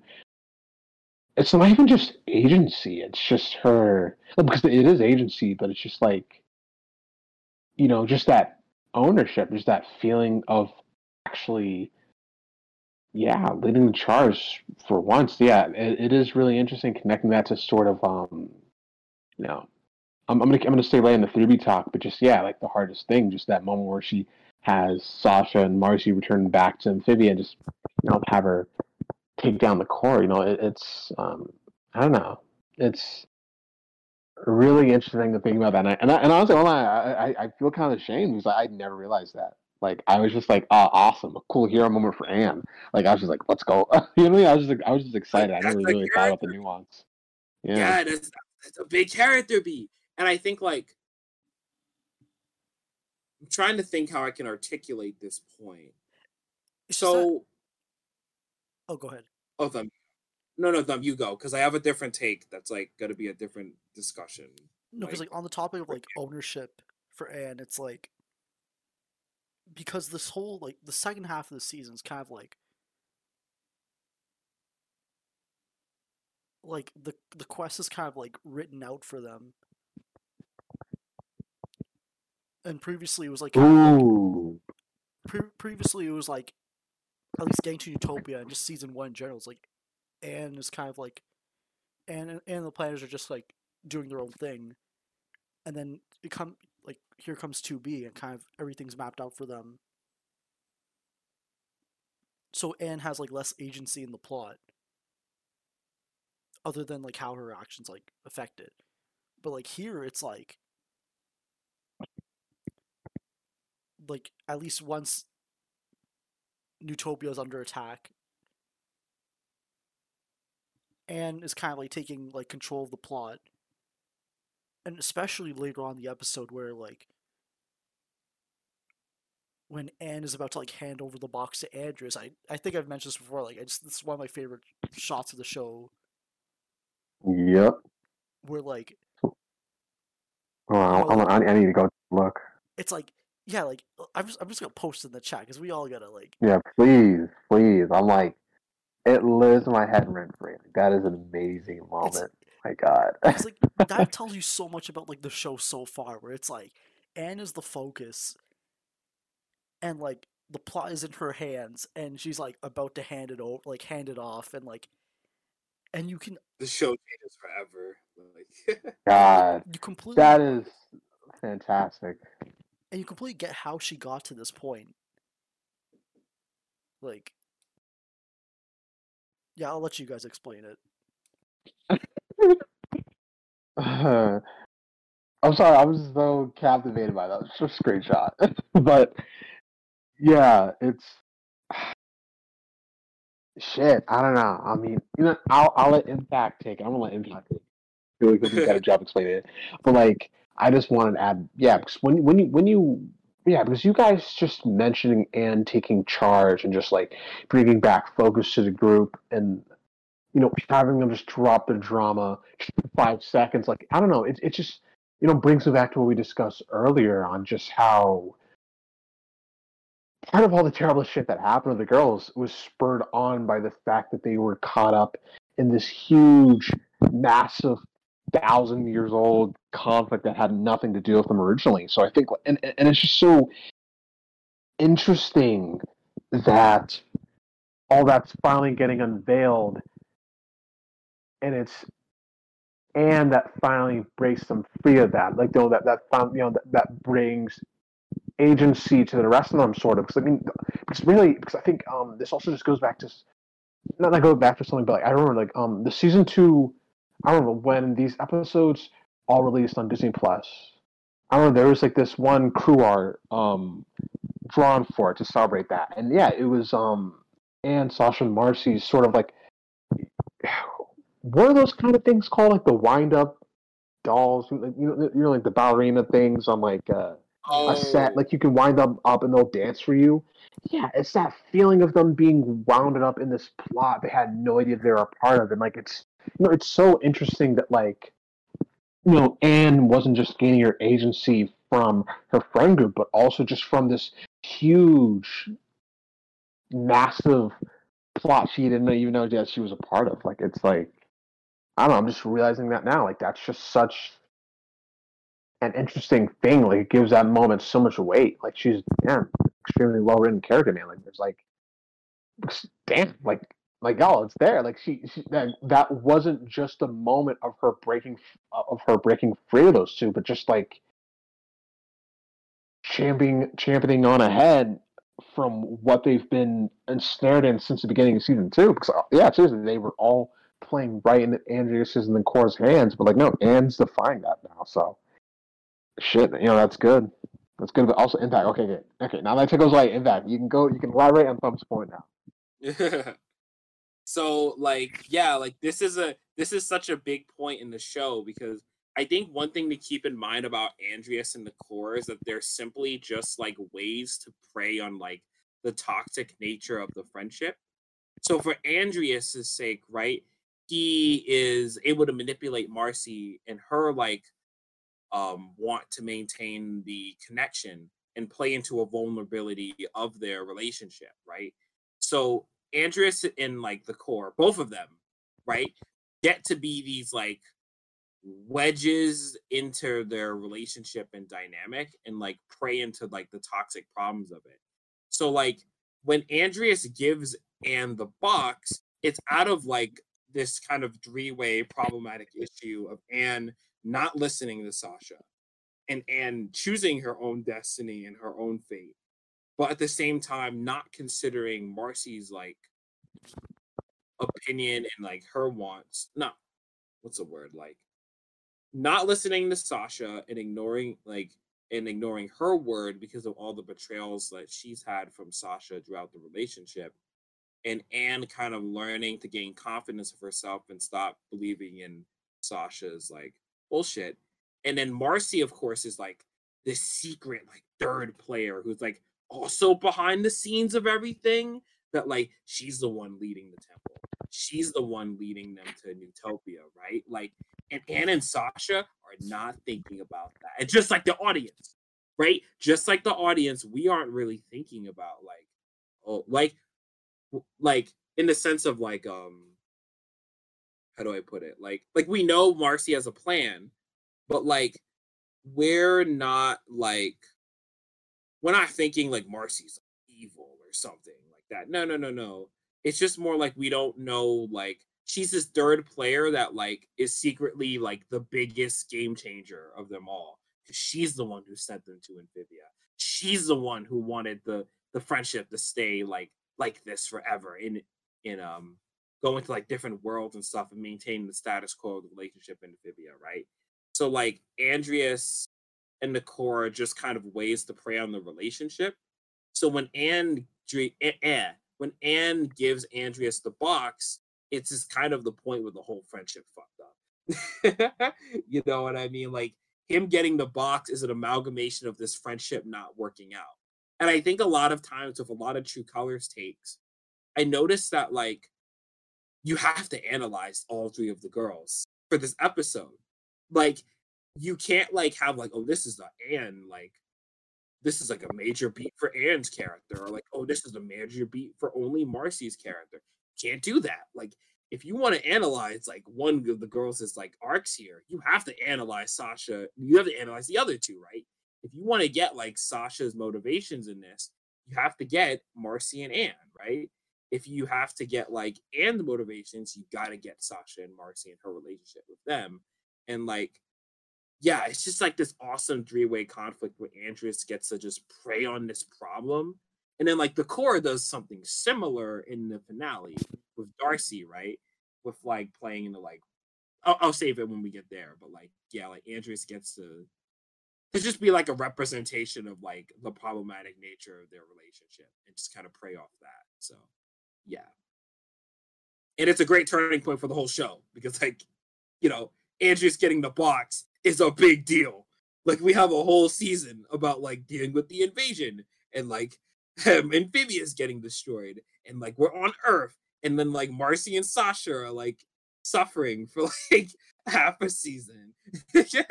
You know, like in Amphibia, you know what I mean? So it's such a True Colors is such a game changer, and like this one moment of Anne giving like Andreas the box is like it's so much, you know? So it's great. Yeah, I'm trying to think of like, because True Colors, like, this is everyone's picked this apart, like, down to the Yeah. frame. Like, I kind of I want mean, to talk about the impact True I was at Colors had on the the fandom. fandom. Yeah, The Oh, fandom. okay. Dun dun dun. we can I talk was about. gonna mention like oh, Oh, sorry. go ahead, Pat. If it's related to the show, yeah, go ahead. Oh, yeah. I was just gonna mention like I don't know, like I I have an Anne take for this. I just wanted to throw this out there. I Ooh. kind of like how like Anne's growth in this story kind of inadvertently leads to the problems in True Colors, though. You might not think about it, but No, yeah, I definitely like, agree. Because, like, A Day of the like, Aquarium, it's like, yeah, her. yeah. I say it's even beyond that. Like in okay, right. So Anne has learned to like develop herself throughout Amphibia and to believe in her own decisions and her own wants, right?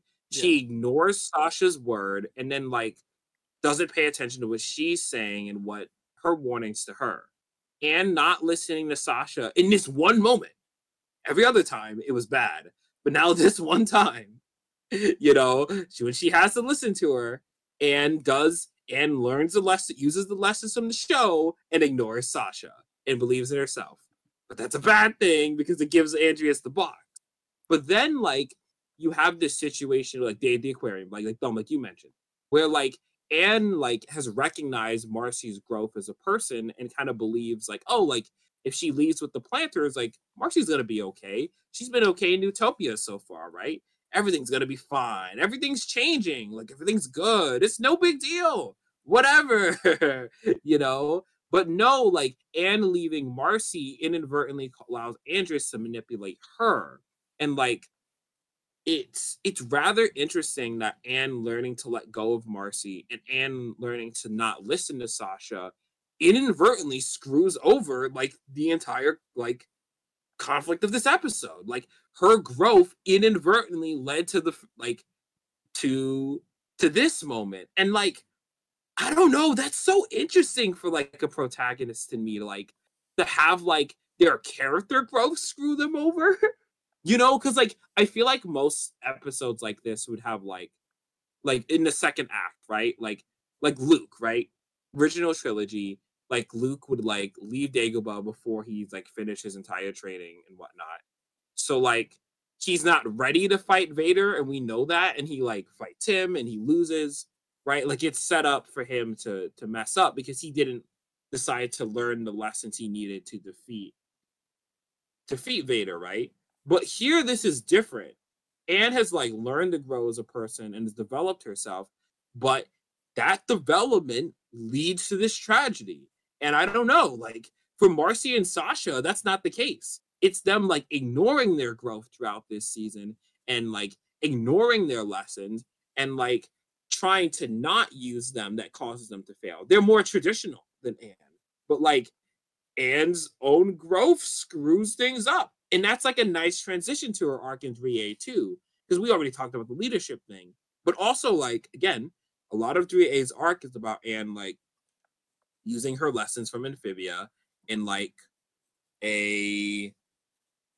trying to relearn her lessons and thinking, like, oh, like, Anne is trying to keep this, like, fake sense of confidence. And this, like, comes from, like, her confidence building in season 2. But that causes a problem here. Like, I don't know. It's like, it's interesting that Anne has a much more to learn and grow from and has to kind of learn more nuances of her lessons from Amphibia, because at this moment she needed to consider that.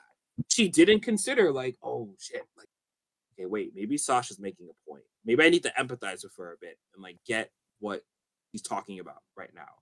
Or like with Marcy, she needed to think about, wait, why would like maybe like Marcy's gonna like maybe there's a reason why Marcy's trying to like keep me with her all the time. Maybe I need to consider that more. Okay, like Anne's empathy becomes like a part of her character. Like there's a reason why Anne starts empathizing with Sasha and Marcy, because when she didn't do that before, screwed things up. So like I don't know, it's just interesting. That's a fun character beat for Anne, like looking back at it. And I'm wondering, like, I don't know, it's so unique for a protagonist. It's weird for their growth to inadvertently screw them over.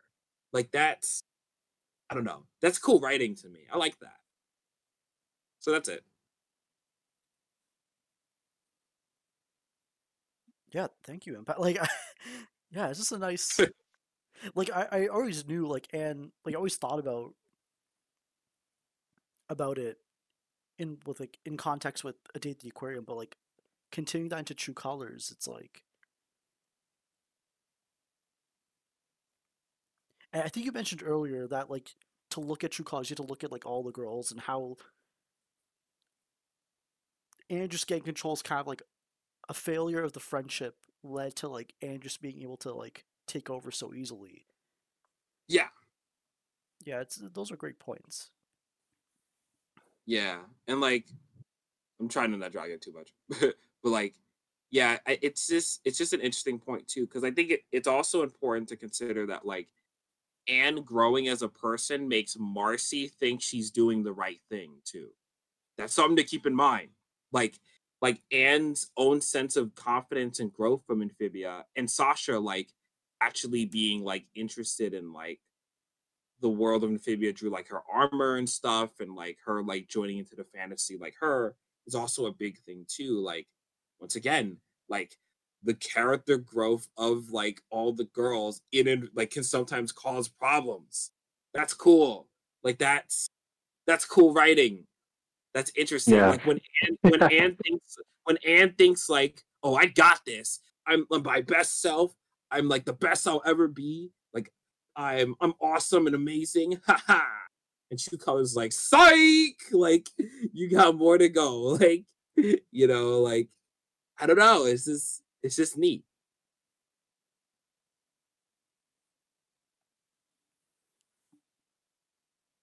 Yeah, that's Yeah. it. Yeah, like No, I mean actually, that's just really good. yeah, I'm like I don't know what to say. Yeah, but I guess I can just add to Marcy or something because yeah, no, it really is interesting. Because like I remember like before you mentioned that like yeah, there's more nuance to Marcy than her just wanting things to stay the same. No, she's like no, like yeah, she's 100% supportive of Anne and Sasha growing. Like she wants them to grow as people. Like she's proud Yeah. of their growth. But like, yeah, part of her struggle is that like, this friend group, maybe this friend group potentially separating, that could be a part of the growth too. And that was just something she struggled accepting. And I think like also I'd even love to mention with Anne, like it was always something that I don't think like the show mentioned, but just like I always knew. No, I always thought about. It. I was like, just something I always thought about was just like, yeah, this friend group was doomed to fail when like, no, because even Anne was making the mistake of like, it's weird. They were accepting Anne as a new person, but they were still not acknowledging what that meant for the actual friendship because it just because it's like no, because it's weird because like Sasha was like, man, I like being a bitch, okay. The Anne was just like, okay, but you gotta let me be me. And Sasha's just like, because it's funny because Sasha says like, oh, fine, like that happens. Then fine. She's like, okay, yeah, we can do that. Like they're all teary eyed in the dinner, and then it completely fails in the next episode. Literally, like it was unsure. There's very small time between that and True Colors, but it just shows like that whole idea was unsustainable. Like they were just going to go into another loops of like Sasha screwing Anne over, destroying her trust, and then having to win it back, and doing that over and over and over and over again because they had to acknowledge something. Like their friend group was just I don't want to say fundamentally broken, but I mean, it it had to was. change. Oh, Like it so. was, to be Yeah, honest. yeah, Like yeah. you needed to break, you needed to break it to like rebuild it again. Cause Yeah. I think this is something that like I'll save this for the parent take. I got a take on that. But like I'll Ooh. say yeah, I got something to say. But like I want to say like I think something about the girls' dynamic that gets lost a lot is like I'll save it. I'll save it for later because I don't think it's a True Colors thing. But yeah, like I think it is interesting though that like Nick, you said that, and like keep in mind like when because it was a little ambiguous of like who established the dinner in the first place. Like was it Anne? Like I always assumed it was Anne, right? Like Anne was like, hey, let's have dinner with Sasha, and the Planter's like, I don't know, she's kind of a bitch. Anne's like, come on. I'm like, okay. But like, no, it was Marcy who actually suggested the idea. I like that. I like that Marcy's a character who likes to speed run stuff. Like, she's like, oh, okay, like, I'll be able to speed run, like, Anne's like speed run, like, my relationship, like, Marcy's relationship with Wortwood, she tries to, like, speed run her way to it by, like, trying to, like, make the town approve her and whatnot. You know what I mean? Like, she tries to do it in one episode and tried to do it in one season, you know? Like, Yeah. and then she does like the same thing with the dinner. She's like, oh, okay, we just need a dinner. Bada bing, bada boom. Then like Anne and Sasha will stop yelling at each other, and I can have my perfect, beautiful relationship, with them forever and ever. It'll be perfect, right? Right? We just need one episode for this. We're good, right? No, we're not. It's not how that works. You know what I mean? So even that, I still think it's a big character beat for Sasha still. You know what I mean? But like it it also needed time for that like to happen. It couldn't just like Marcy couldn't just like, all right, let's have a dinner and make up. Okay, bam, easy. Like mission complete. Like let's go to the next thing. You know what I mean? So I don't know, it's interesting for that. Cause I think like I don't know. I think that's like a showing of Marcy's character, which is interesting because like season 2 is written around Marcy. If you think about it, like Marcy's viewpoint of Amphibia is like essential to the way the season is structured. Like the Zelda temples is like how like Marcy views Amphibia as like a big game, right? So the temples are like her viewpoint of Amphibia being shown to the audience and to Anne. It's Marcy sharing that idea of it, right? Or like Anne just being a herald that sends them to different quests and stuff and like things like that. You know what I mean? Or like Sasha like joining into the quest and actually having like armor and like actually get invested into Amphibia's world as much, and her trying to get Anne into it too. So the season is kind of written around Marcy's viewpoint. So having that kind of idea that like like the dinner was like a rush job to like get Anne and Sasha to like stop arguing is kind of interesting considering Marcy's like viewpoint of relationships that like yeah, I don't know. I don't know. Like there's something more to it than that, but like it's interesting. I think to wrap up with True Colors, like there's a lot of payoff in True Colors that I think a lot more than Reunion. And while Yeah. I think True Colors Reunion is very like a very personal, like the finale feels very personal.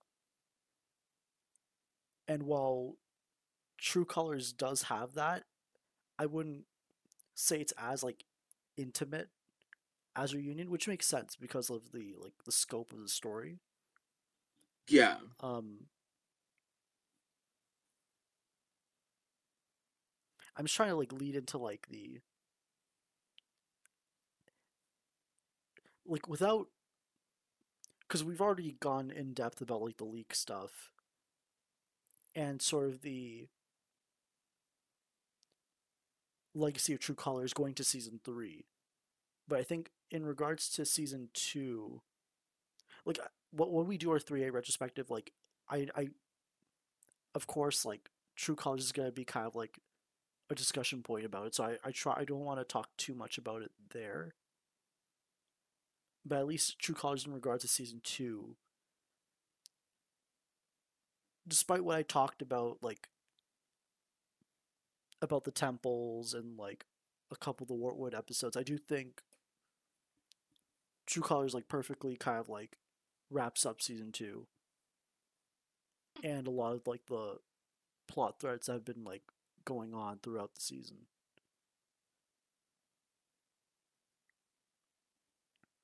Especially like you guys mentioned all the trio stuff, the gem stuff, even Frobo, like his inclusion kind of like helped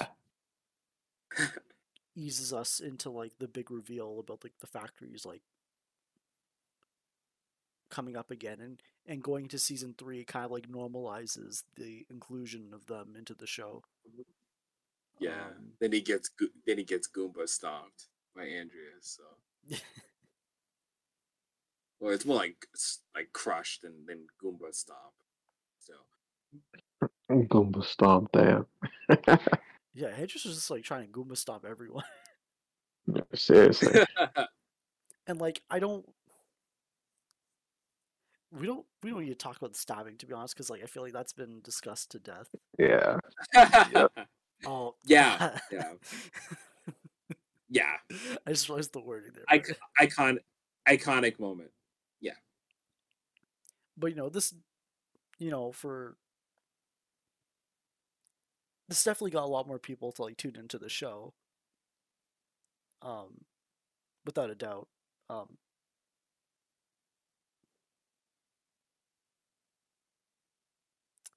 I'm trying to think. It's like so many people like got into the show because of True Colors. It's like,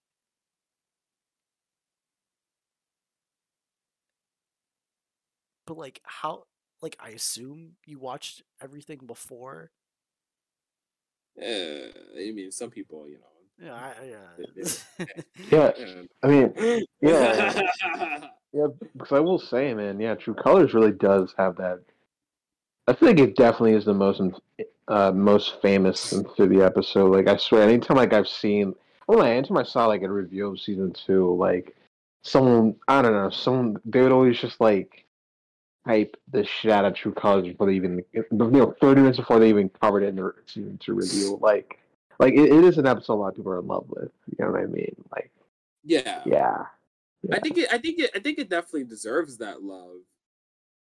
Like, I don't know. I guess like I personally like I don't know. I don't want to talk about too much about my point, but like I don't know. Like I didn't come into the show like expecting True Colors. You know what I mean? I just came in like, oh, funny. This is like a it's like one of those shows. You know, I said it before. Like, oh, the Gravity Falls guys made this. Oh, that's cool. Right, Let me Falls watch guy. this. So like it. I didn't come into it with True Colors in mind. And I think that's something to keep in mind is that like I think a lot of people who are coming into Amphibia like won't necessarily like come into mind with like True Colors or season 3, right? So there's a lot of moments like I think people would come in for season 3 too. Like I know some people who come into like the show because of like Darcy, right? Like they saw her design or their design and they were like, "Oh, hold on. Like who are they? What's that about?" Then they realize the show's not about them and it's like, "Oh." You know what I mean? Like so I don't know, it's like it's I don't know. I feel like True Colors is like has a different vibe to it now, if that makes sense. Like it's still like the most praised episode in the show. And sometimes like that also changes the perception of the fandom and expectations of it for the next season, but we'll get to that later. So we'll get to that. And I think there's some reasonable expectations to be fair. I don't think it's like a dismissal. We'll debate it when we get to 3A, but like yeah, it definitely like I guess I Oh, impact you there? colors like I can look past it like fan art and stuff. Huh? No, so I think you cut out for me for a bit, for Oh, like a brief oh, second. oh. Yeah, I was just saying that like I don't really have a reference between like besides like fan art and stuff. You know what? No, there are differences with like fan fiction and stuff. Like with Andreas, he's like a different character. Like depending on like what time like you read a fic, like when season 2 was airing and in season 3. But like I won't get into that. But like yeah, there's like there really is, but like it's not a bad thing. It's not a bad thing. It's just like you can kind of tell the climate of a fandom when you read like when you see fan art and like fanfics and stuff, like when the show was airing, like with Marsan, right? Like Marsan has like a ton of like, oh, this is super happy and awesome, woo! And then like see like True Colors, like everything after that is like, no, no, no. Is that exactly like that, or at least like I don't know. I won't go on a whole thing about it, but I do think True Colors is definitely influential in the fandom, especially fan content as a whole. You know what I mean? Like it changed like now we had like theories of like Anne's arm is gonna get ripped off and like Sasha's gonna lose her eye. Like you know what I mean? Like which is not gonna happen. Like I don't know, like it changed the vibe of it, I guess. There we go. That's it. Yeah, it's just that, like with True Colors, you can see that like almost like every like single plot detail that's happening in True Colors has been like laid out throughout the entire series, like so far. Like every character motivation, every like conflict and like story element, whatever. It's like it's all like True Colors is built on all of that. And like it feels like with the fandom sometimes it feels like True Colors is not like the starting point. It is like the final step in like a bunch of of a staircase. And it's like you're not gonna be at the top all the time. You gotta like climb. You gotta climb to get there. And it's like you can't have an episode like True Colors all the time without all of that like preparation. Yeah. And like And maybe I it's think like you go though. Oh, and maybe it's like easy for Amphibia, like not Amphibia fans. Sorry, it should be. It might be easy for some people to kind of like think of it that way because they're kind of like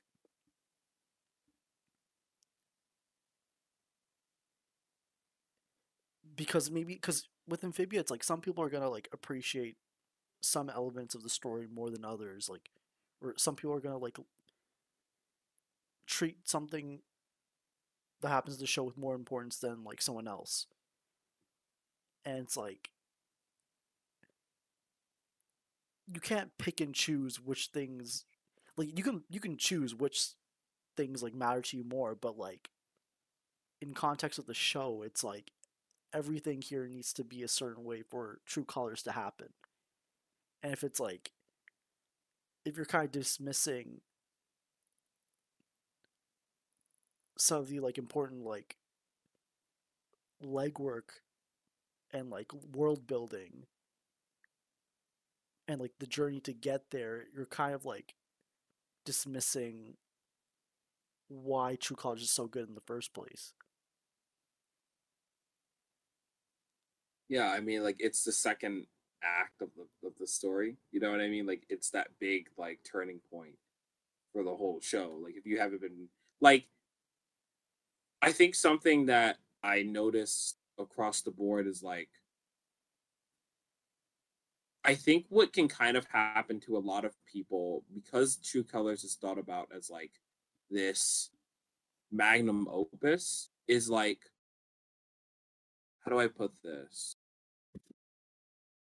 How do I put this? Like trying to think about the best way I can say this. I think sometimes like it's the I don't know, I lost my point. Fuck. Like I do My think point was gone. like I do think 2B kind of had like the luxury of kind of just like I shouldn't say just, but it was able to kind of like just like throw mysteries at us because it's like the second act of the story. And I think Yeah. Impact's mentioned this before. It's like just the intrigue alone is like so exciting, and it's just like eventually you need to have some answers, but like in the moment having like all this like shit go down with the temples, and even in like the final fight where like Anne's powers activate, it's like we still don't know how the gems work or whatever, and that's fine. But it's just cool to see. It's just like, super exciting to see all this like action happen. And keep in mind, like Amphibia does have like action, but it's not like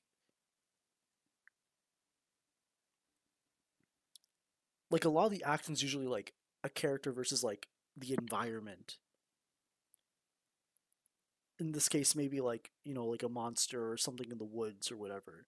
Here, it's like we don't have at this point in the show we don't have like the characters going up against the antagonists and their like minions very often. And then True Colors happens, and it's like it's like a battle between like warring parties and stuff. So that's what made it so exciting, I think.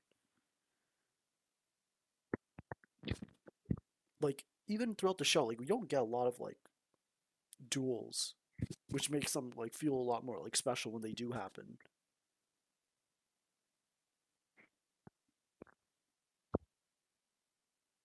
That's a good point. I didn't even think about that. Huh. Like I mean like I was gonna save like a little bit of like because I think the structure of it, like True Colors, like is like the game changer for the whole series. It's also a game changer into like the focus and goal of the series of like of the structure of the show.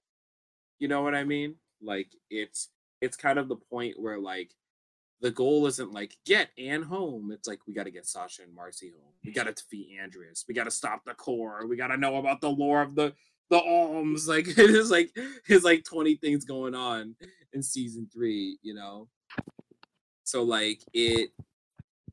I don't know. It's interesting, and I think sometimes when trying to get to like if you're trying to get into the show with just True Colors, like be forewarned that like it's you're sort of missing the point because like Amphibia is more about its journey rather than its destination. So much of the fandom is so focused on the destination that like you'll miss the point of the destination if you don't pay attention to the journey. Like that is Amphibia's like that's a bread and butter thing. In Amphibia in general. You know what I mean? Like I think like when we get to season 3, this is where like a fun part of Amphibia's fandom is like we're gonna see some interesting stuff that comes out of that mindset a bit. And like not to like straw man, right? I don't wanna pull like a I don't wanna like make an argument for like against season 3 sound like dumb to like prove my point. Like no, there's like legit points. Like I'm gonna talk about them when we get there, but like it's you have to understand the journey before you get to this destination in true colors.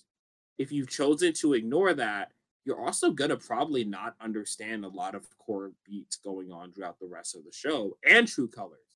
Like Marcy getting like stabbed is not like this point where like, oh, we're gonna have a lot more gore and like whatever in the show. Like, no. Like it's the death of the fantasy. Like that's the idea. It's like a fictional representation of that concept. Like Marcy getting stabbed is like not like not justice. None of the girls getting hurt is justice. No one wants 13-year-old kids getting hurt. You know what I mean?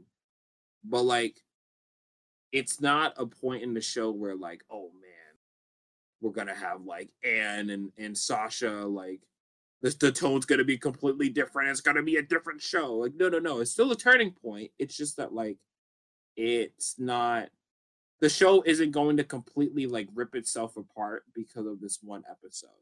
You know what I mean? Like True Colors is like helping out the rest of the show. It's not trying to change what the show was fundamentally was.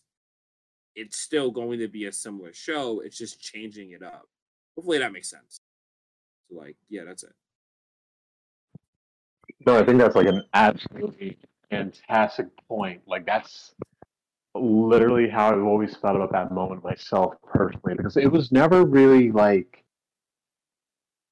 oh, this is a total game changer. The show's never going to be the same again. Oh, this means now there's going to be violence 24/7 and Amphibia now. Like that was never the case at the moment, and just not to spend too long with it. It's just to me, I don't know because I won't lie. I do think, yeah, there are absolutely fair points with season 3, but I think like something that screwed over a lot of people was just the fact that they were like, with this moment, they're like, "Oh my god, I can finally take this fucking show seriously." Like it always felt like that's what a lot of people were thinking.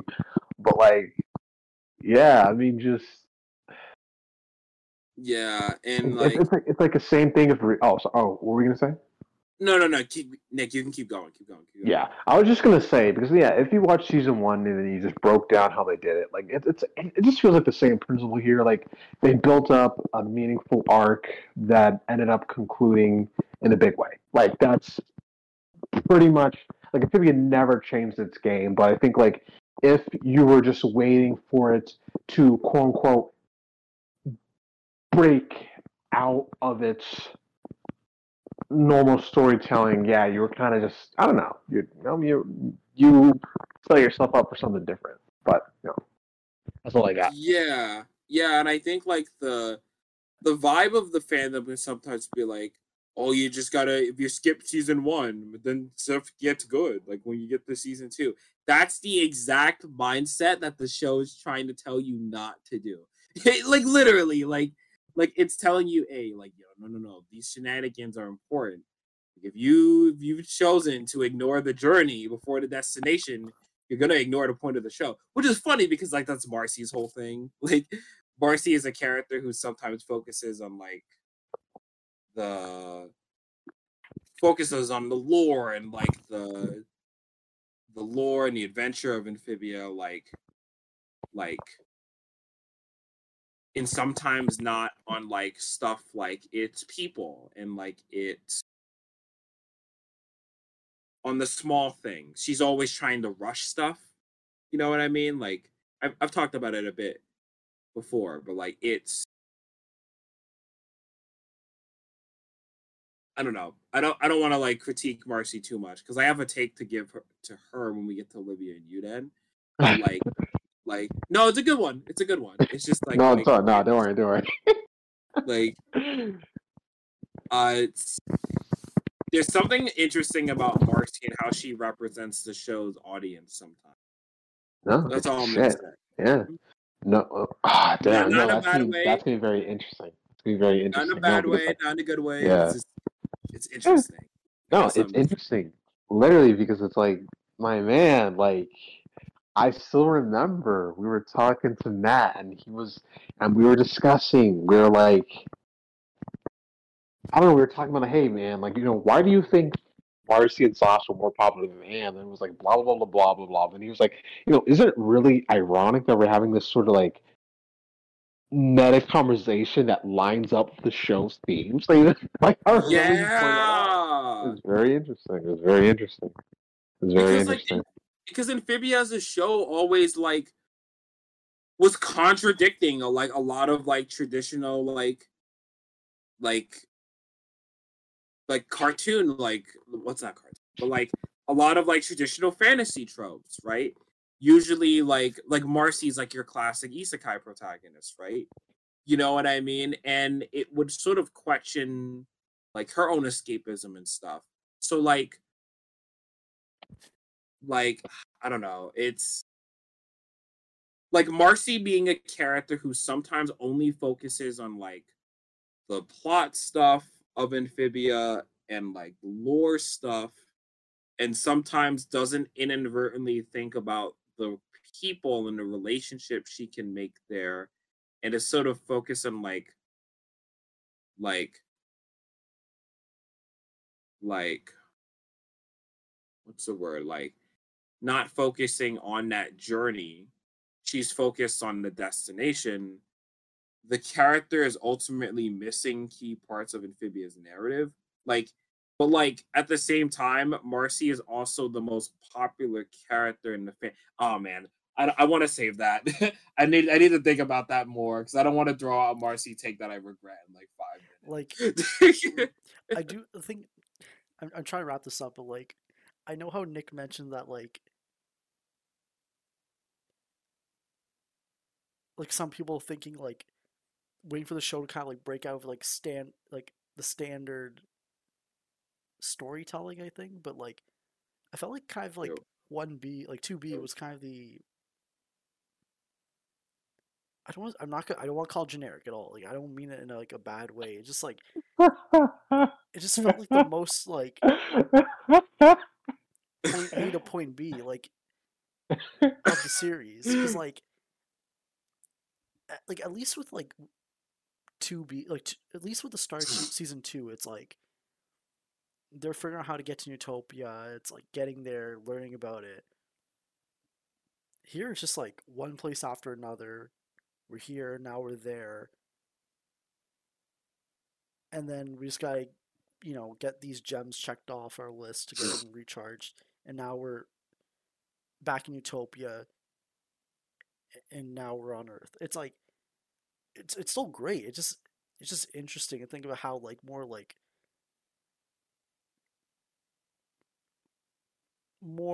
linear 2B has been, even though a lot of the elements of the show like of 2B are kind of in retrospect weren't look we're looking at back at it with like a more like not negative but more like, oh, like the temples were kind of like a fail safe. Marcy, it's hard to like, we're looking back at Marcy, how she was like planning, she knew about all this stuff. It's like, yeah, it's like it's a very straightforward part of the show. It just and Huh. the show's telling us like, oh, like, well, in retrospect, like we find out all this stuff is like stuff that some it's like a deconstruction, but it's like everyone wants, like, not everyone, I mean, a lot of people in the fandom want this.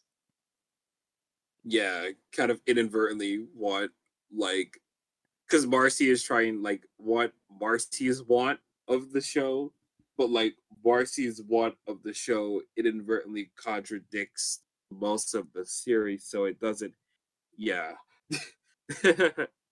it's, yeah. It's very funny that, like, 2B is, like, the most standard part of the show, yet is the most praised part of it. Like, but then, like, it's a whole thing. It's a whole thing. And I think with that, we can wrap up this 3-hour and 45-minute recording. Oh God my damn! god. Damn! How? Say How? goodbye, everyone. See ya. Peace, everybody. See ya. Ciao.